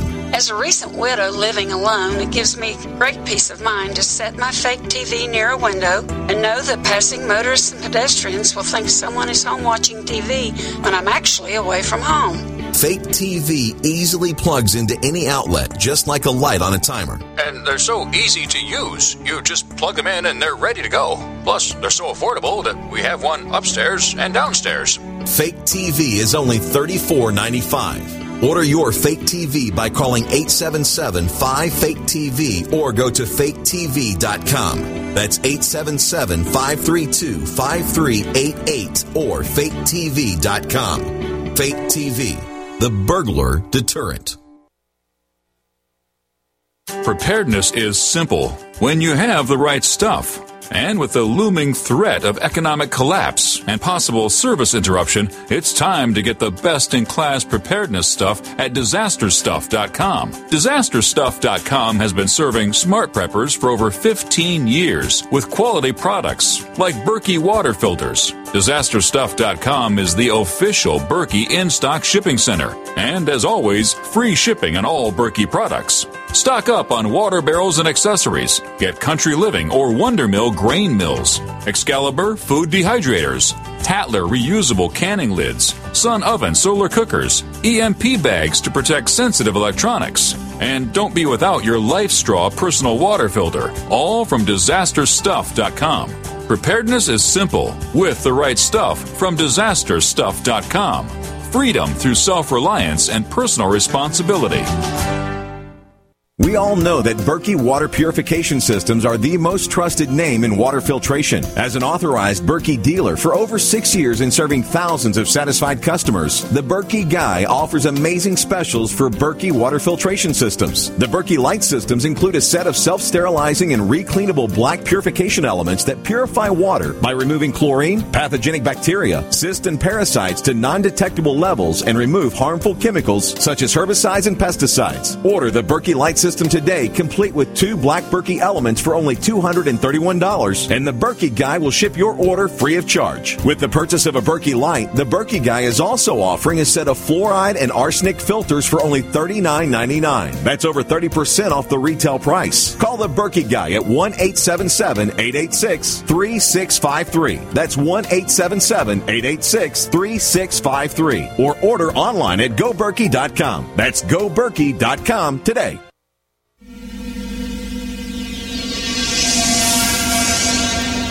This is Hilly Rose, and I hope that you do listen to the Paracast because you will learn a great deal about the paranormal.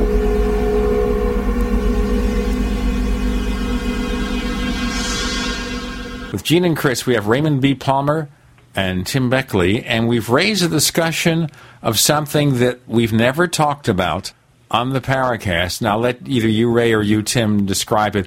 What is OWASP? Let me just finish by saying that, like I mentioned, when I was in my teens, I used to sell this book, OWASP, which was about 800 pages, I believe his dad's edition was. Today, I actually have a 2-volume, 1,250-page set. It's the Raymond A. Palmer Tribute edition of OWASP, and it still sells to this day. And the organization behind the book is still very active, and they have their own publication and their own museum in New Mexico. Maybe Ray can explain a little bit about the history of the book. Yes, I could. Again, my dad has it, actually the issue that OWASP that he published, he does have very good account in the back of it, how the book originated. But basically it was written by automatic writing by John Newborough, and it was written at an incredible speed on an old Shoals typewriter. And the story was, Burr was a dentist, but he was interested in the spiritual. Spiritualism was very big at that time. Mm-hmm. And again, I wish I had the paper right in front of me so I don't misquote anything. But again, he had a vision. He had a vision where these lights came into his room, and he wanted to know about what the truth was. And these angels or visions told him that for 10 years he had to live a simple lifestyle, not eat meat, help people out whenever he could, and at that time he'd be ready to receive this information. So he talked about this to one of his friends. He said, well, okay, it's a hard thing to do, but this friend said, well, I'll help you do this so you can do this 10-year fast, we call it. And after the 10 years, these lights came again, and these people came and told him to buy a typewriter and get paper. And Newborough did this, and then every morning, sometime before morning, he would sit at typewriters, and his fingers would just move automatically, typing at an incredible rate of speed. And I can't remember what it was. Again, if you look at what my dad wrote, you could tell how fast he said he was typing. Well, yeah, we're talking about 1880 or something. So you can imagine the typewriters of that period. I think you said like 90 words a minute, which would have been incredible, impossible on those machines. But he had quite a following for a while. He lived in upstate New York. He was a dentist. He lived in upstate New York, and that part of the country was very active in paranormal phenomena. Of course, that's where the Fox sisters first heard their tappings on the wall, right? And then, of course, the Church of Mormon was actually started there. That's where the visions took place, and the golden tablets were supposedly founded. So the creation of OWASP kind of wasn't out of sync with what was going on at that time. But many people actually consider OWASP one of the most important books ever written, and supposedly it was channeled, for use of a better term, by these celestial beings who told about the history of the planet Earth and the universe going back, thousands and thousands of years. And it had a lot of material there, not on Atlantis or Lemuria, but on Pan, which was supposed to be a lost continent that existed in the Pacific.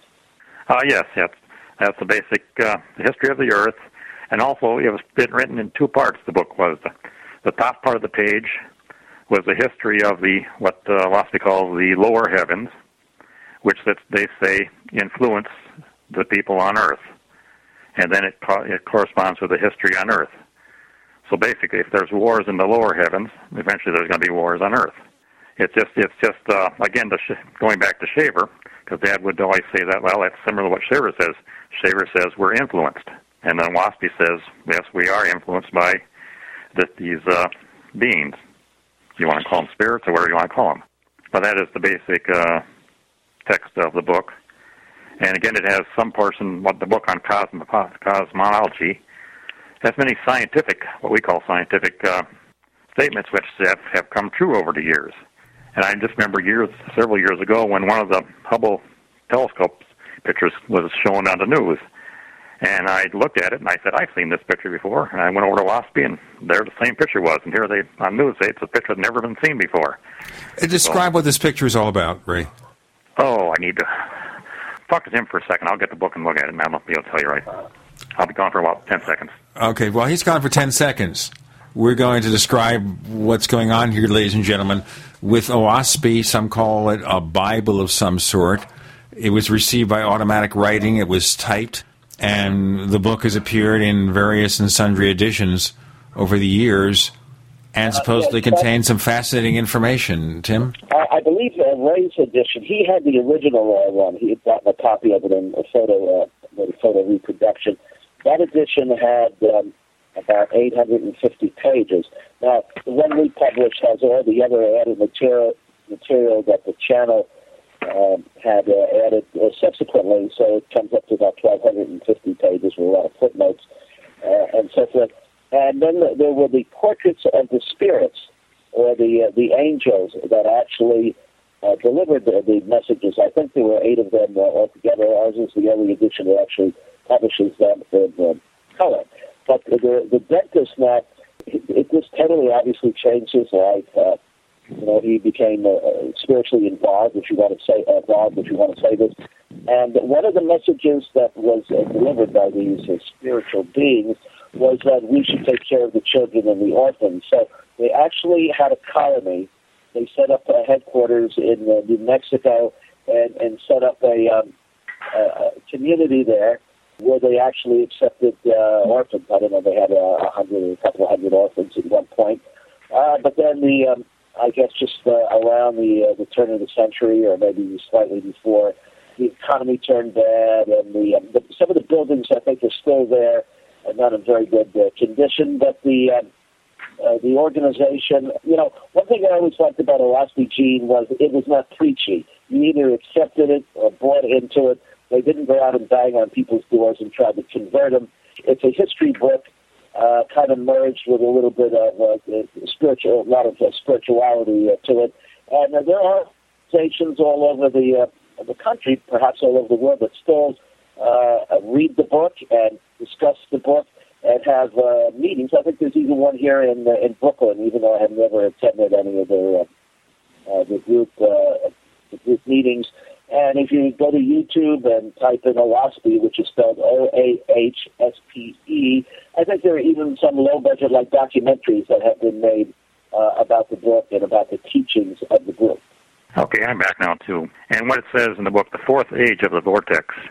And OASPE says the creation of, like, the galaxies and everything are all, they call the force of the vortex, or what we call gravity. And as planets and stars are formed, they are influenced by this vortex. And different stages of their life, they exhibit different shapes and everything. So this photo from Hubble showed what they said was, I believe, 2 stars or something in a certain period of their life. And then I just remember seeing this in OASP. So it wasn't the first time this picture has been shown. So the sense here is that there's things in OASP that somehow predict future discoveries. Anything else? Or new what we are now learning as in science. Sure. Or our science is proving for us. I don't like to use the word science because many people use the word science, I think, not correctly. Science is good to prove things or to mass produce something or something like that, but science isn't always good at showing everything. Something that happens very, very rarely or only once at a time, science can't prove, but it certainly doesn't mean that it didn't exist. We're talking about here repeatable events. So science works best with repeatable events, but a single phenomenon or something that happens at random that you can't predict doesn't work so well. But it still doesn't mean that it's not true, and our lifespan may be not long enough for us to prove it that way. But just because you can't prove it readily, people just tend to ignore things, too. People don't like to go out on a limb a lot of times, and that's definitely what Shaver did. Well, that's part of the problem with the UFO mystery. It's the fact that you really can't predict when the UFO sightings are occurring. You might have areas where you have a lot of sightings, and maybe you'll see another, maybe you won't, and quite often in the UFO field, where you do have a wave of sightings in a specific area, as soon as lots of people start looking there, they're no longer around. So if you can't predict that it's going to be there, what do you do? Yeah, and what I'm waiting for now, seeing everybody has a cell phone with a camera throughout the world, we should be getting more pictures. And I'm not sure, Tim probably knows this more. Are we getting more pictures now? They're just not reporting on the news? Or is just there been a lull? So that's what I'm waiting for. There should be good. I don't think we're seeing the type of increase that you would expect based on the proliferation of technology. We got much more to do.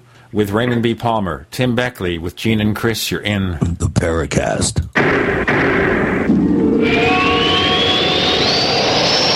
The GCN Radio Network, providing the world with hard-hitting talk radio. GCN. Great talk radio starts here. Hi, this is Ted Anderson. If you'd like to listen to GCN programs on the go, I have great news. GCN has created a Droid and iPhone application, and it's free. Just as easy as going to GCNlive.com, click on the banner, and download. Before you know it, you'll be listening to your favorite hard-hitting GCN shows, live or on demand, right on your Droid or iPhone, 24/7 and on the go. So download the Droid and iPhone app free by clicking on the banner at GCNlive.com. Thanks again for listening to GCNlive.com. Again, that's GCNlive.com. Hi, this is Ted Anderson. Have you ever wondered why banks, stockbrokers, investment advisors won't talk about gold IRAs? They've been available since 1986, yet the financial industry won't recognize the value of gold for your retirement. Gold has outperformed paper investments, yet no word about IRAs. If you would like to have gold for your retirement, call 800-686-2237. Don't get left behind by rising inflation and low returns. Call 800-686-2237. Secure your future and call 1-800-686-2237. Injuries, slow healing, aches and pains, constipation, weakness, fatigue are all common the older one gets. The progressive deterioration of the body that occurs almost universally the older one gets can partly to significantly be prevented with conscientious attention to nutrition. If the Hanselmen can play rugby in their 90s, then it is possible for everyone in North America to experience a more youthful life as well. One key ingredient to warding off aging and reversing some of it is the type and quality of protein consumed. All protein foods or supplements you currently consume are heat damaged, destroying 50 to 75% of your ability to utilize the bodybuilding amino acids. One World Whey is not heat damaged and allows your body to utilize 100% of the amino acids. This feat no one else has achieved. The results to your health can be amazing. Call 888-988-3325. That's 888-988-3325. Or visit oneworldwhey.com. That's oneworld.com.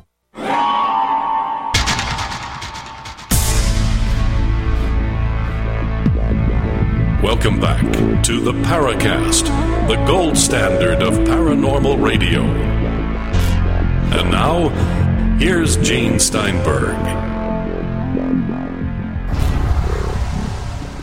So the point that Chris O'Brien raised on the Paracast with Gene Steinberg and Chris O'Brien, the point that he raised at the end of our previous segment is that with all this technology, the ease of making movies, we all have a camcorder in our pocket, our smartphones, our iOS smartphones, our Apple smartphones, our Android smartphones, all these gadgets, hundreds of millions of cameras, hundreds of millions of camcorders. We're not seeing this great increase of pictures or movies being taken of UFOs.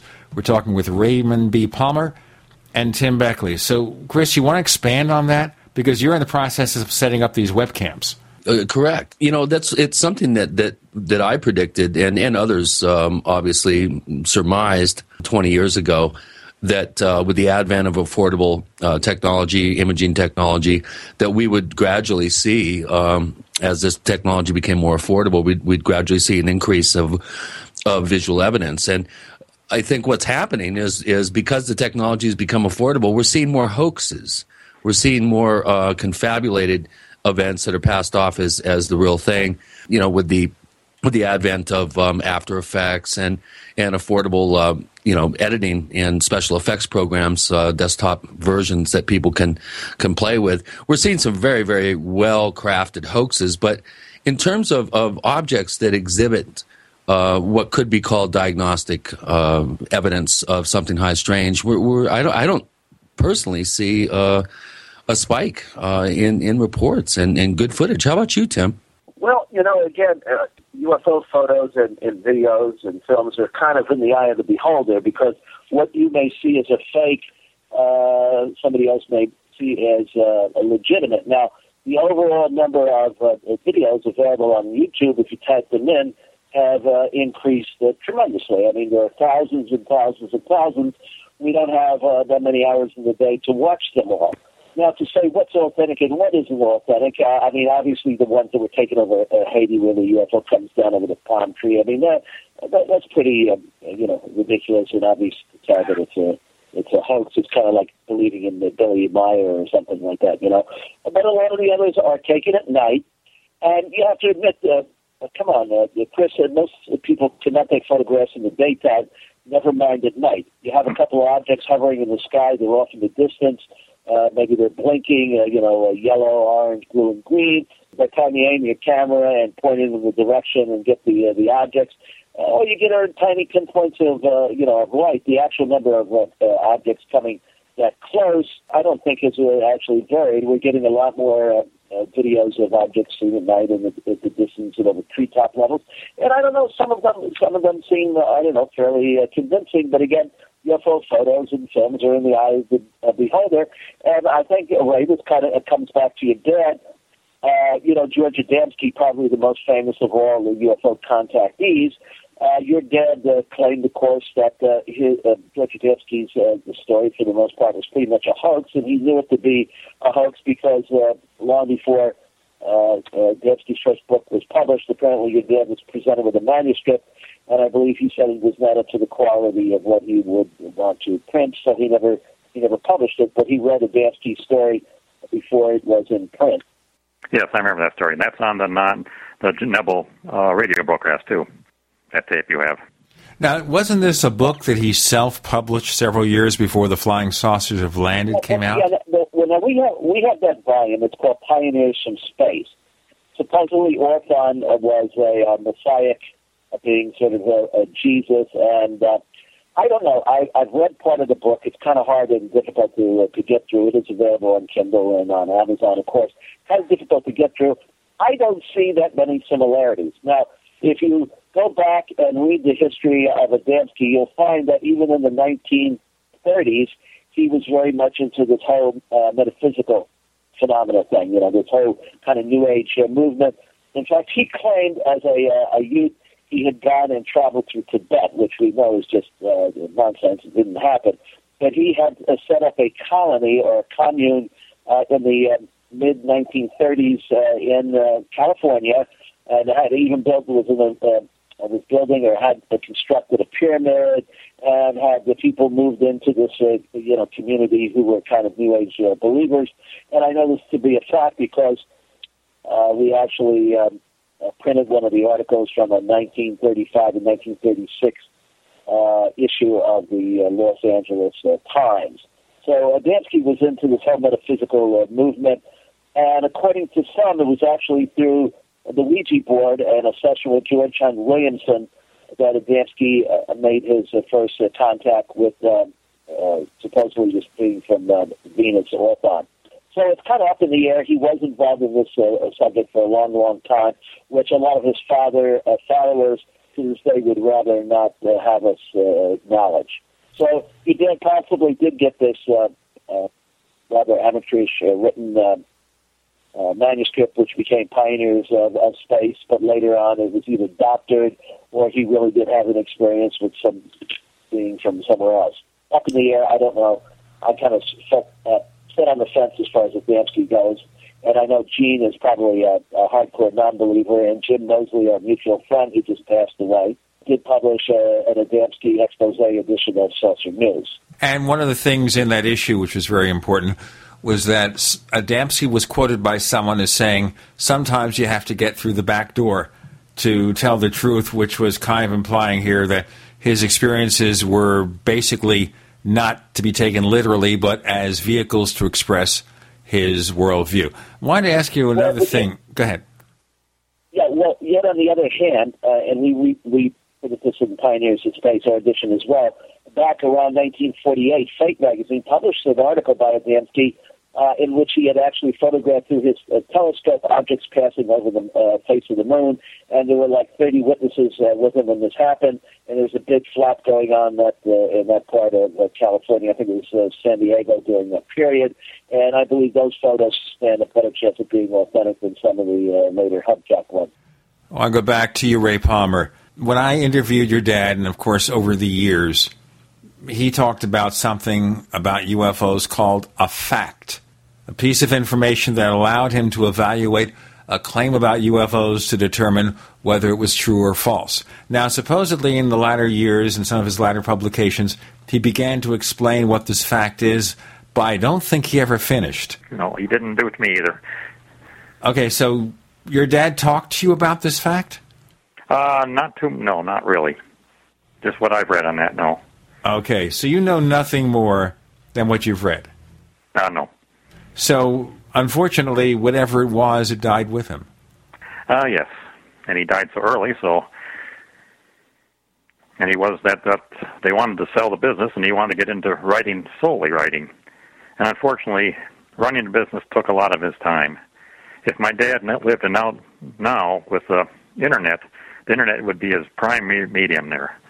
He wouldn't have to worry about running a business that way with hiring employees and everything else that comes to trouble with running a business. So yes, he was a little before his time as far as being able to write the way he wanted to. So yes, there's a lot that he hasn't written.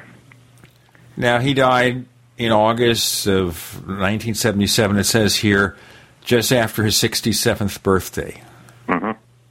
He was editor of Amazing Stories from 1938 through 1949, and I guess that was very much the heyday of pulp science fiction. Yes, I believe so, yes. Now, he certainly enjoyed that time of his life, too. And everybody I've talked to that ever worked to him enjoyed working with him, I said. Almost said that's the best time of their life they ever had. And, of course, the secret identity of the DC Comics character Adam, his name was Palmer. Yeah, I know nothing about that. I've heard the rumors like that, but I haven't. There's nothing I can document here that... Well, that was what was in the comic book, but you wouldn't know whether that was because of your father's influence. No, I wouldn't know that, no. Okay.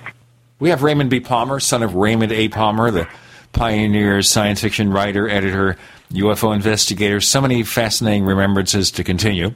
With Tim Beckley and Gene and Chris, you're in The Paracast.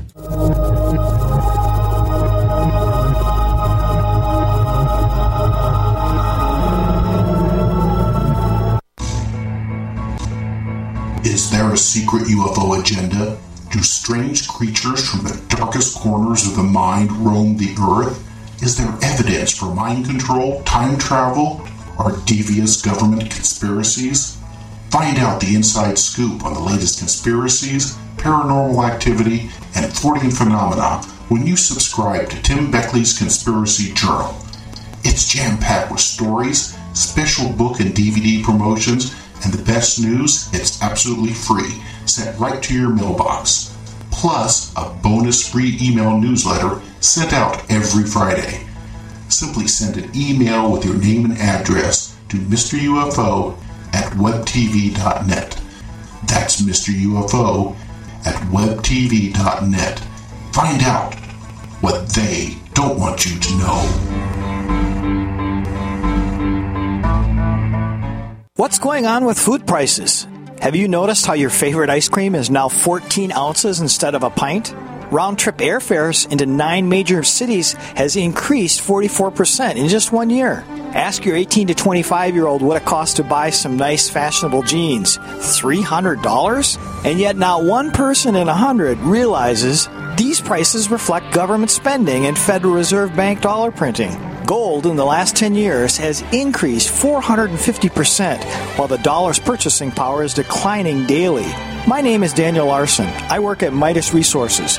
To learn more about how gold and silver can protect your dwindling purchasing power and your IRA accounts, call 1-800-686-2237, extension 134. That's 800-686-2237, extension 134.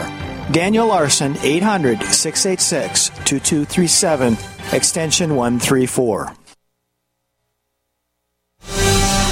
If you're considering a water filter, have you heard about Aquapale? Aquapale from freezedryguy.com has huge advantages over many other water filters. American-made Aquapale units are designed and engineered to not just filter contaminated water, but capture or kill all bacteria and viruses to non-detectable levels. Aquapale has the fastest flow rate of any other water filter on the market, filtering a gallon of contaminated water in about 5 minutes. That's water when you need it, now. Get the world's fastest, safest, and most reliable gravity-fed portable water treatment system for surface, well, and wastewater sources. Aquapale. Available in 4 sizes starting at only $100. And all orders to the lower 48 ship free. Call 866-404-3663 or go to freezedryguy.com. That's 866-404-3663 or freezedryguy.com. 100% veteran owned. The Freeze Dry Guy. Hello? Congratulations. For what? For losing all that weight. How'd you do it so fast? ASAP. ASAP what? What's that mean? Are you ready to get as skinny as possible, as soon as possible, as simple as possible, and as sexy as possible? I'm listening. Then get with the ASAP program. It's real and it works. No smooth talk, no slick advertising, and no exaggerated claims of success. I've got to know more. Welcome to ASAP, as slim as possible. Whether you have 10, 20, or 50 pounds to lose, ASAP is your weight loss answer. ASAP targets the abnormal fat reserves and makes them available to be burned as fuel and contains no caffeine or hormones. Order ASAP at wholesale prices or join the team to share the business with others. Visit GCNteam.com or call 877-878-4203. GCNteam.com or call 877-878-4203. Lose weight and look great with ASAP, as slim as possible. We'd like to hear from you. If you have a comment or question about the Paracast, send it to news@theparacast.com. That's news@theparacast.com. And don't forget to visit our famous Paracast community forums at forum.theparacast.com.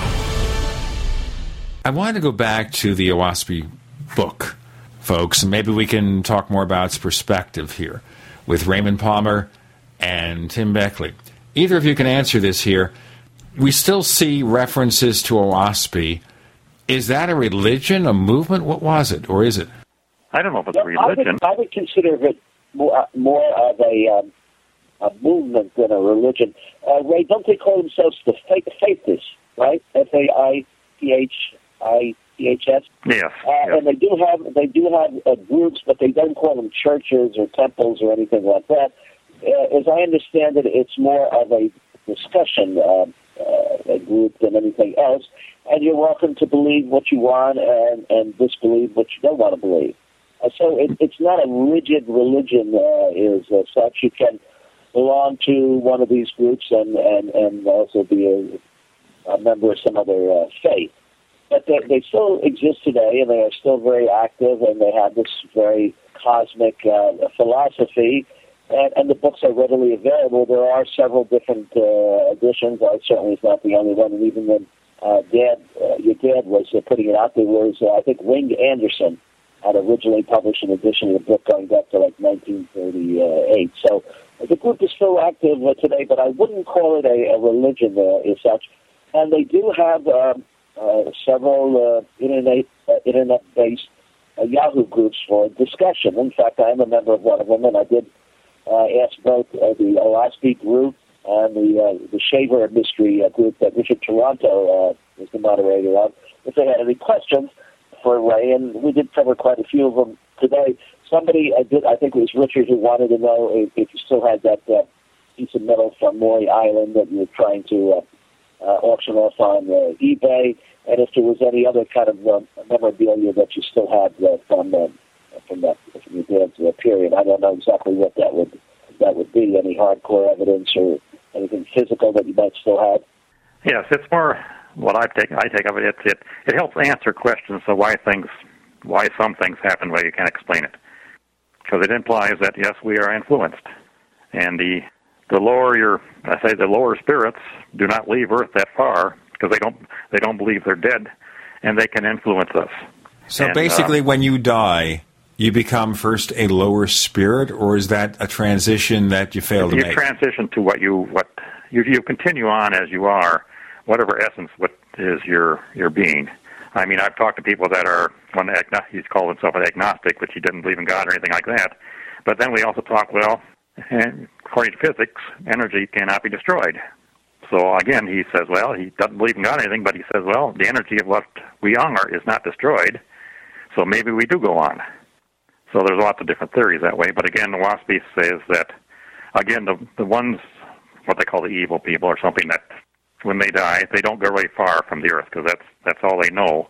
They don't have the mind or the ability to reach to a higher level. Because WASP says that as you grow, you go to a higher level in heaven. Or what the WASP says is a thinner environment. Again, I'm not really saying it properly. Tim might say it, but the atmosphere is divided into like plateaus. And as you die, you can exist on each plateau according to what your essence is, I guess. So the ones that are the lower ones still think they have control over other people, and maybe they do. Because you have to wonder why some people do some things they do. Are they pure evil, or are they just influenced by pure evil? Of course, as now we consider the possibilities of new gun laws in order to protect people from getting these assault weapons if they're kind of wacky. It almost becomes very current, very topical. Of course, I'm not in favor of new gun laws because I don't think I still think people kill people. Guns just are more efficient doing it. You still got to solve the problem why people want to kill people. Assuming then that if they didn't have the assault weapons and the 30 rounds, they'd find a way to do it with some other kind of weapon. Yeah, it's just not quite as efficient, that's all, yes. No, guns are very efficient for what they do, but to me, they're a tool. Let's go back from the politics back to Ray Palmer. Okay, so we will never understand what the fact was, but do you think the fact, maybe Ray, was just something presented as a mechanism or a gimmick to bring discussion about? And the reason I ask you that is I had a couple of conversations with Otto Bender years ago, and he spoke very highly of your dad, but he said he was also the kind of person who would state an argument in his publications to get people writing letters. Yes, I have my little notes I was going to make today. You shouldn't say it was a gimmick, but yes, my dad would write an article stating one point of view in one issue. The next issue, under a different name, he would say, well, how crazy is this, Ray Palmer? This is my view. This is right. So, yes, he would do that to stimulate people to think and get a discussion going.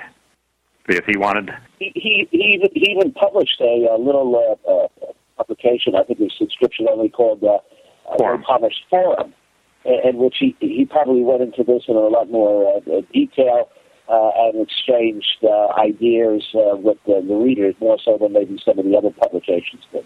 I wouldn't say strange ideas. He wanted new ideas. Because in his life, on his younger years, when he had his accident, he was confined to the hospital in Milwaukee for years. Now, let's explain to people, when he was, 7 years old, he was hit by a truck, a severe accident that left him partly crippled. Yes. And he actually had the very first spinal graft in the country, which failed. And the next morning when they came in, he was doubled over, and they actually had to cut his bones with a hacksaw off and paint it with iodine because they thought he was going to die. But then after that, he was confined to one of these racks where they have to spin you every 20 minutes or something like that for a long period of time, and also a long period of time he was in a hospital. And as my mom said, the nuns would bring him like 18 books a day from the library, and he'd read that much every day. So he was at an age where his mind could retain things. So because you said she probably thought he probably read the whole Milwaukee library. So he knew a lot of stuff. So when he talked to people and somebody could tell him something, he already knew this, so it was kind of boring to him. So always he wanted new ideas. And he wanted people to think. Because if you just read somebody else's work, you're no better than really a computer. You may have knowledge and everything, but you're not thinking for yourself. So that was his main point in many of his articles to get people to think for themselves and have new ideas. And also, because he couldn't travel the world or anything else like that, when something new come up, he would write about it, and he'd get letters from people. Like he had the hole in the pole theory. He would get letters from airline pilots that flew over it. He'd get letters from submarine people. Now, let's explain. This is fascinating, and I hadn't brought it up before, and maybe we'll cover this here and in the next segment. We're talking about here the legend that Admiral Byrd supposedly crossed into the hole at the North and South Poles that leads you to the inner Earth. And this goes back to the legends going back many, many years. In fact, Edgar Rice Burroughs wrote a series of novels called Pellucidar, which were based on the theory that there was a civilization under the Earth that you can be reaching by the holes at the North and South Pole, and there was a great central sun instead of a molten core. Fascinating stuff. We'll get into more of this in a moment. With Gene and Chris, we're talking to Raymond B. Palmer. Tim Beckley, you're in the Paracast.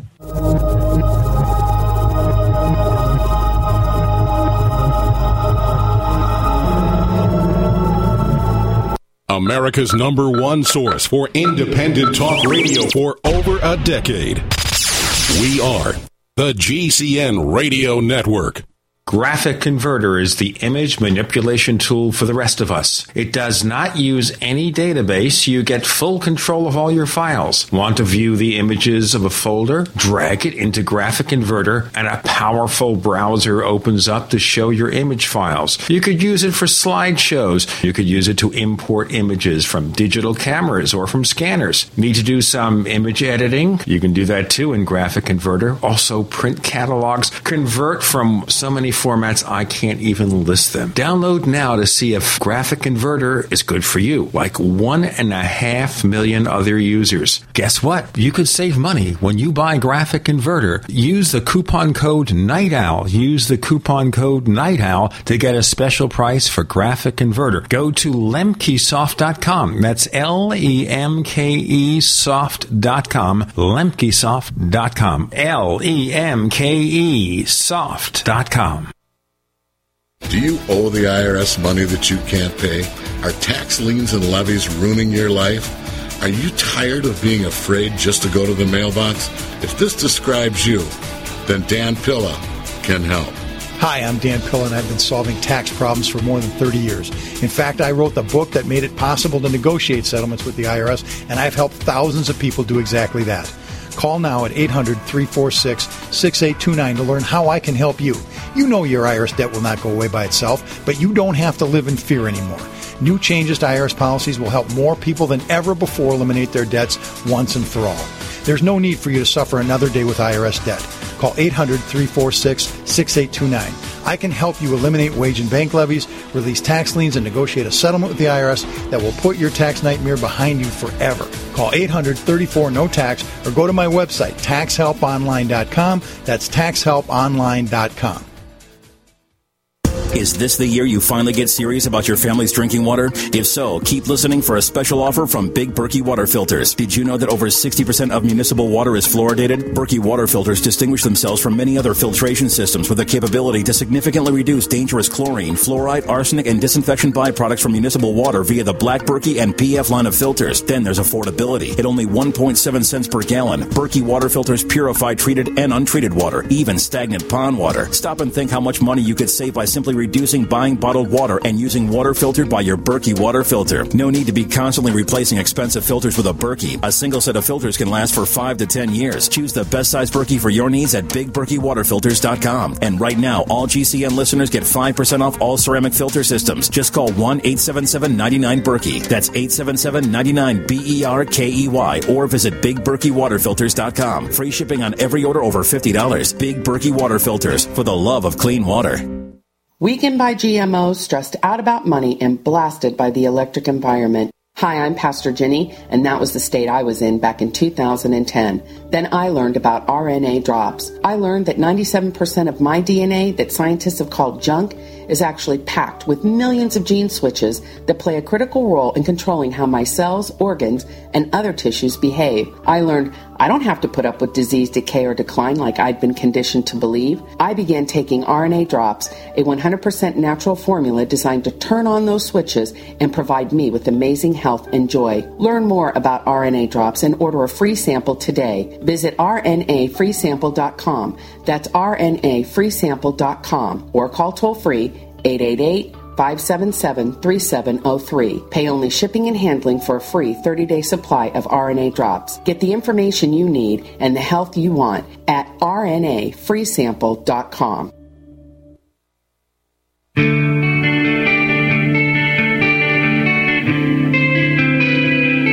This is Jerome Clark, author of the UFO Encyclopedia and other books. You're listening to the Paracast. With Gene and Chris in the Paracast, Raymond B. Palmer and Tim Beckley. So, Ray, we're talking here about your dad's theory of the holes at the poles, and the readers wrote in disputing everything, saying, no, we fly over the poles all the time. And he said we didn't. Not really. We kind of escape it. We kind of fly around it.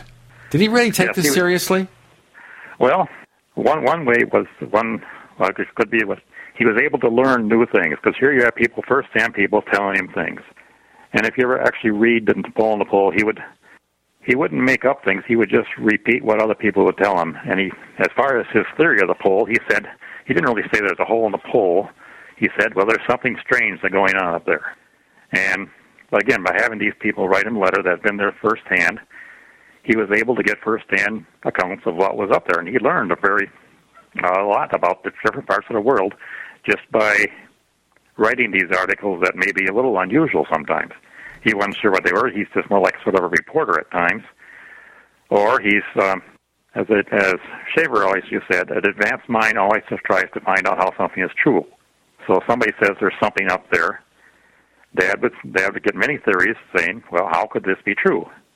And sometimes truth can be unusual, and sometimes truth can be usual. But again, when somebody says something, he doesn't call him a liar. He says, okay, well, how can your statement be true? If you see a flying saucer, well, how can it be true? What have you seen? So if you approach it that way, you're actually learning something. And you might find out this flying saucer this person saw was an airplane. But again, you want to find out what they saw is true. So that was, many of his writing was like that. Can we say then that he really didn't believe there was a hollow earth? Well, I think if you read his last book, he said, no, he didn't think, well, I don't want to put words in his mouth. I'd have to read it. He said there's something unusual going on there. He doesn't say that actually believes there's something there. Well, it's an enduring mystery. He would try to, if somebody said there's a hollow earth, okay, he would get all the possibilities of how that could be true. It may be wrong, it may be wrong, but once he gets his possibilities, then other people can write in and say, okay, I've been there. What you're saying isn't right. So then he can change it. But again, it's not when people say something and they're not lying. They witness something. He tries to find out what they say is true. So that's an interesting way of going about things. You learn a lot of things, and a lot of people see things, they misinterpret them. But at least it's a research project basically. Find out what they're seeing, and it's an interesting way to live your life. Well, that subject is still an enduring mystery because we have currently Brooks Agnew is claiming to have a expedition set up. They're just trying to finalize the media company that's going to be documenting this, but they're going to be traveling up to the areas around the North Pole, presumably looking for the entrance to the Hollow Earth, which it's kind of a testament to the enduring sense and quality of that particular mystery. It still has quite a big following. There's a lot of people out there that do sense or have in their own minds evidence to suggest that we do have something going on underneath our feet, and there may be entrances at the poles. It's not going away anytime soon. And many times, like say, somebody would come back, it's impossible, there's holes in the poles, and they give their reasons, and my dad would shoot down their reasons because you just can't believe somebody on their word either, too. So he finds... On the cover of one issue of Flying Saucers magazine, he actually published photographs taken by NASA satellite that showed the planet Earth what appeared to be a giant black hole or something in the center of the Earth there. And, of course, many seafarers, including Admiral Byrd, who sailed in the direction of one of the poles found that instead of getting colder, the ice broke up and it was getting warmer, and they even found evidence of all kinds of fossils and other kind of animal life forms, and even flowers floating on the water. So there is actually a lot of interest in the inner Earth and the hollow Earth. In fact, I would say the public is more fascinated with concepts involving the hollow Earth and the inner Earth than they are with flying saucers possibly coming from outer space. Because almost all the mail that we get and orders for our books and all are centered on these themes instead of the idea that the UFOs might be from some other solar system. That is fascinating, because that's the thing that exists in one kind of subculture, but we don't get it in the general public. Let me ask another question here, Ray, about your father. One of the things he wrote was that flying saucers are here to make us think. Oh, yes, I put it. You've heard that one. Mm-hmm. And he's used that, too. Okay, what do you mean by that? Well, you can't go to a book and read what a flying saucer is. So you have to think for yourself. And again, you look in all his publications, the theme, everything, he wants people to think for themselves. Because again, the people that just recite from books are using other people's words. And also, whatever is known is the past, and your future is unknown. For you to live your future, you have to think for yourself. Otherwise, you're living somebody else's life if you're just following other people's thoughts. So he wanted people to think for themselves. Again, going back to his background where he read so much, he knew so much, when he talked to people, he didn't want to listen to what he already knew. His future was unknown, and theirs too, so he wanted something new to think about. So very much here, when he said that, he wanted you, the people who read his books and magazines, to think about what UFOs are, not assume conventional wisdom being that they're E.T. This is one of the things that I've been arguing about for a number of years, and other people argue about on the Paracast, which is don't accept anything about these strange mysteries as accepted fact yet, because we're still dealing with the unknown. That's correct. But it's unknown, but again, people don't want to go on the limb. And again, it depends on funding, too. I mean, if you get funding, you could have research on flying saucer, but who's going to give you a lot of money on that? And a lot of times there's more funding trying to debunk saucers or anything else than there is to... Yes. I talked to a physicist. He's writing a book, and he wanted to license the material from me. But he said he could care less what the flying saucers are, whether they were from outer space, whether they're military or anything else. He was just writing on a certain subject because that's what this funding was for. But here he's writing about flying saucers, but he could care less what they really are. So that does twist what flying. People see them, and like Dad said, people see them. Well, try and find out what they see. What is the truth? Well, of course, the argument here is about scientific research. A lot of it is done not because a scientist believes in a possibility of something, but, hey, how can I get a grant? How can I make a living? What line of research should I pursue? Mm-hmm. Which is unfortunate. It really is, because I think that crimps our style.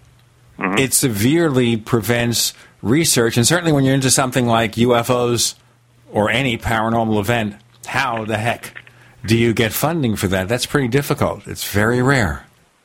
I do notice on some of the TV shows, maybe it's international, I'm not sure which one it is, but they go to many sites that the tourists never see in following their flying saucer quest. And I sure wish I had the money to go to all those sites, because they sure look interesting. Did your dad ever have a UFO sighting? He said he's had 2 of them. He'd have to go on and look in his magazine to see which ones they were. But I can't offhand say what they were specifically. But yes, he said he's had a couple sightings. By the way, I should mention to our listeners, over the years of this show, since 2006, I've said I never saw a UFO. And then I looked into the old issues of my magazine that I published back in the 60s and 70s and 80s. And guess what? Yes, I did see a UFO, kind of a light in the sky that just suddenly soared away. A common UFO case common sighting, not much detail, didn't last very long. So there you go. That's all I know about it. All right? Raymond Well, B. I have a definition. People talk about UFOs and flying saucers. I'll tell you what, let's get into this. I got to do the break, then we'll talk about your definition, okay? Raymond B. Palmer joining us with Tim Beckley and Gene and Chris. You're in the Paracast.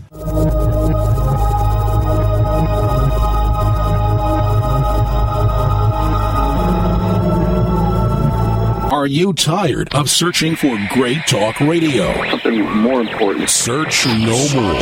We are the GCN Radio Network. If you want to get your website online and you need reliable service, first-class service at the lowest possible price, there's only one place to go. Well, DreamHost has a special promotion with our show where they'll offer you unlimited disk space, unlimited bandwidth, one-click web apps such as WordPress, 24/7 support. You can save over $55. You want to know how? Go to dreamhost.com/radio, dreamhost.com/radio. Whether it's personal mail, whether it's business email, you want reliable, dependable delivery, freedom from spam, freedom from viruses. Well, Polaris Mail offers professional email hosting services for your personal or small business use. Each account uses 25 gigabytes of storage, an easy-to-use webmail interface, and full mobile sync. Sign up today for a 30-day free trial at polarismail.com, polarismail.com. Food storage? Check. Survival tools? Check. Weapons and water filters? Check. But what about a permanent source of cooking power that can run forever without buying fuel or paying for maintenance? Introducing Afterburner Stoves, home of the original patented rocket stove, the Kelly Kettle, and the Solo Stove. Afterburner Stoves has what you need and now offers all GCN listeners our complete preparedness package with the means to cook meals and sanitize water. Whether you dig in or bug out, cook almost any meal with just a handful of sticks. We already have the lowest online prices guaranteed. But if you enter coupon code GCN at checkout, we'll knock off an additional 15% and send you our amazing 6-hour solar rechargeable light bulb absolutely free. All for only $249. Visit AfterburnerStoves.com or call 866-716-5214. 866-716-5214. AfterburnerStoves.com. Cook hot meals with just a handful of sticks. We all know that Berkey Water Purification Systems are the most trusted name in water filtration. As an authorized Berkey dealer for over 6 years and serving thousands of satisfied customers, the Berkey Guy offers amazing specials for Berkey Water Filtration Systems. The Berkey Light Systems include a set of self-sterilizing and recleanable black purification elements that purify water by removing chlorine, pathogenic bacteria, cysts, and parasites to non-detectable levels and remove harmful chemicals such as herbicides and pesticides. Order the Berkey Light System today, complete with 2 black Berkey elements for only $231, and the Berkey Guy will ship your order free of charge. With the purchase of a Berkey Light, the Berkey Guy is also offering a set of fluoride and arsenic filters for only $39.99. That's over 30% off the retail price. Call the Berkey Guy at 1-877-886-3653. That's 1-877-886-3653. Or order online at goberkey.com. That's goberkey.com today. Despite what medical experts tell you, it's just not possible to get all the nutrients your body needs from food. Minerals are essential for good health, but not all soils contain these nutrients, so they won't be in your food. And Dr. Peter Glidden knows this. Longevity's organic plant-derived liquid minerals. This mineral supplement, which contains 77 plant-derived organic, certified organic minerals, in a colloidal state, saturated, concentrated just below the saturation index, is unrivaled in the field of medical nutrition, the field of nutrition, period. There's no other company that has a product that even comes close to this, and this is a big deal. Order your liquid colloidal minerals from Longevity today by calling 855-347-3696. That's 855-347-3696. Or on the web at fireyourmdnow.com. That's fireyourmdnow.com. Hi, this is Nick Pope. You're listening to the Paracast. So in response to my report that, yes, I saw something, it could have been a UFO many years ago, Ray Palmer joining me with Tim Beckley on the Paracast. had a comment to make about that. Ray? Okay, UFOs are such a generic term that almost anything can be a UFO. So if you're talking truly flying saucers, my definition of flying saucer, it's metallic, it's close enough where you can see it clearly enough that you can actually get a very good description of it. And also it goes very fast. So you can't mistake it for many other things.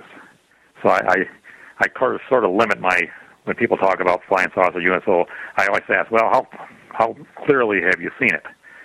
So UFO, I mean, there's so many mistaken identifications of UFOs. Most of them are planes or anything else. One time I saw a green fireball. I never knew what they were before. I thought, boy, this could be something. But then I looked up and I found green fireballs are fairly common. But again, that's a UFO when I see it, but I don't know what it really is. But a flying saucer has to be something really that you can almost grab onto. And then you can say it's a flying saucer. So most of the sightings are not what I consider flying saucer sightings. I think most of them are what we call conventional things. Yeah. Do you have any personal belief as to what you think is responsible for UFOs, flying saucers, whatever? Oh, I'm still in the stage where I need to see more information. I certainly think people out there are seeing some things, and I certainly think that we don't know what they are for sure yet. But that doesn't mean flying saucers aren't unknowable.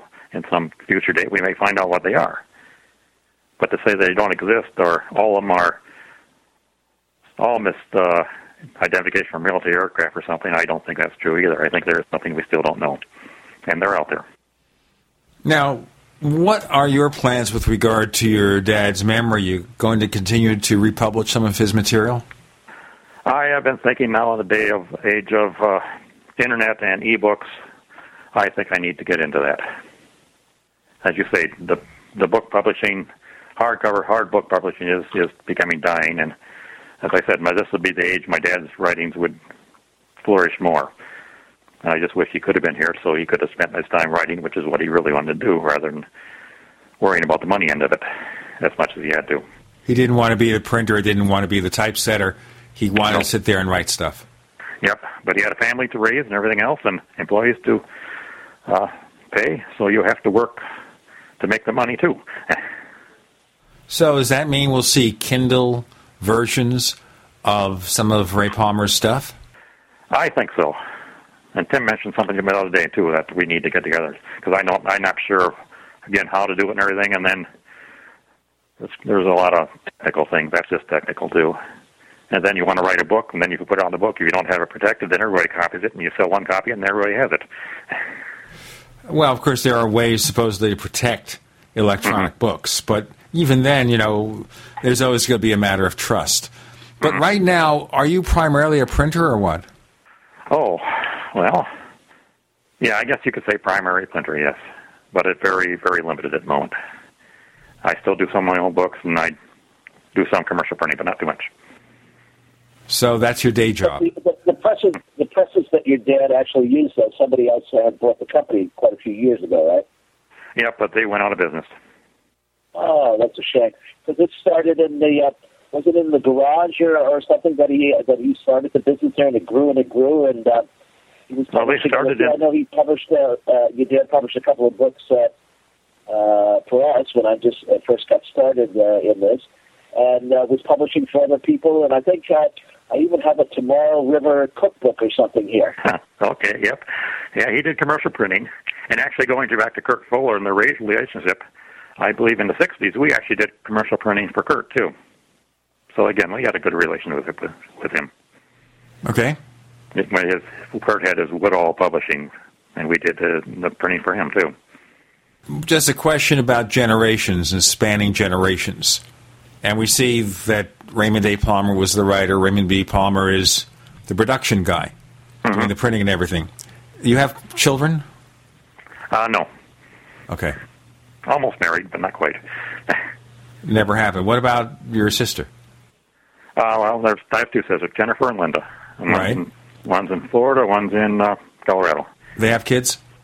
Yes. Are their kids interested? Did this jump generations? No. Yeah, they're not they look them up and they're interested in what Dad did, but no, they're not interested in pursuing that I know of yet. Yeah, no. But we have to definitely see if there's a way possible to get this material back in public. And I would be interested, maybe personally, in exploring the possibilities if there is any way to have a biography of Ray Palmer with maybe some material about Shaver and see what kind of interest we have. And I guess a lot of that depends on the reaction to the show. And frankly speaking, I have no idea. Mm-hmm. Sort of what I'd like to do. I mean, again, my dad and Shaver are the past, and we sort of, it's a research project if somebody wants to get together. But I also wanted to put it in a context where it's a stepping stone to our futures, too, because they're what they've looked into, and it's still not been solved yet. So there's still more interest to be had in this, and still more to learn. So I wanted more in that context that you're not just reading the past, but there is a future to this, too, yet, where you can learn something. And one of the things I noticed in looking at some of the things that Ray wrote back in the 50s and 60s about the lack of progress in UFO research, that hasn't changed. Oh, no. I remember one of his articles said, well, now the time we have technology that we could ever do a scientific research of UFOs. And I would say about maybe 10 years ago, some scientist was on the evening news and said, well, now we should do a scientific research on UFOs. So, I mean, every 20 years it seems to repeat itself, doesn't it? It's the same cycle over and over again. And the other argument I make is if you look at some of the things written about what UFOs might be in the 1950s and change the date, it reads the same. But again, I mean, it reads the same, but I really think there's something out there that's not misidentified that we still don't know about. There's still a mystery. People are still seeing UFOs. They're still photographing them. Strange things are still happening. And we have to wonder why. Certainly, Chris has been a field investigator for a number of years, and he's explored some really extraordinary phenomena. And where does he get his funding? Is he independently wealthy? Well, I think it's fair to say that Chris and I are both independently poor, but that doesn't apply to every situation. Chris? Lawrence Rockefeller funded me for 2 years, and I spent my life savings. Oh. But again, you're interested in what you're doing with. Yeah, it's a fascination. I never thought that I'd ever figure anything out, but I would sure love to compile the kind of scientific data that would enable others a little bit more talented and maybe smarter than me to do the analysis and possibly come up with further insights into what we're dealing with. Yeah, and in your research, it travels. You learn a lot. You meet a lot of different people, and it's an interesting life. Yeah, and it's the networking part of it, and training people to go out and properly document and investigate out in the field is also something that I've really made a point of doing. People have contacted me pretty regularly over the years on how to get started and maybe being a field investigator in their own local area. You know, I'm always open to help people get up to speed and do things as scientifically as possible, because quite frankly, belief is one thing, scientific data, and repeating that, the results, I think, is the ultimate grail that we're looking towards.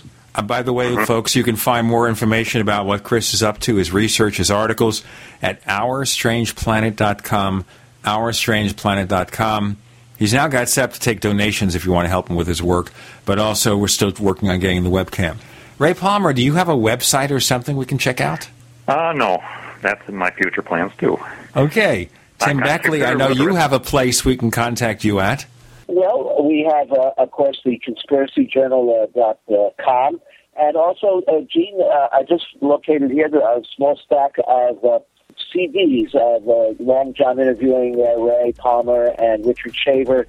I don't know, there's maybe 12 or 15 of them. Email me at Mr. UFO, MRUFO8@hotmail.com, and I'll give them out for free while they last, which is a big pile, but be happy to share the information, and it's quite an interview. Ray Palmer and Richard Shaver, and you won't hear that anywhere else. Oh, that's fascinating. You can find us at theparacast.com. That is theparacast.com. Tim Beckley, Ray Palmer, thank you both so much for joining us on the Paracast. Yeah, nice to talk to you. Real lifetime.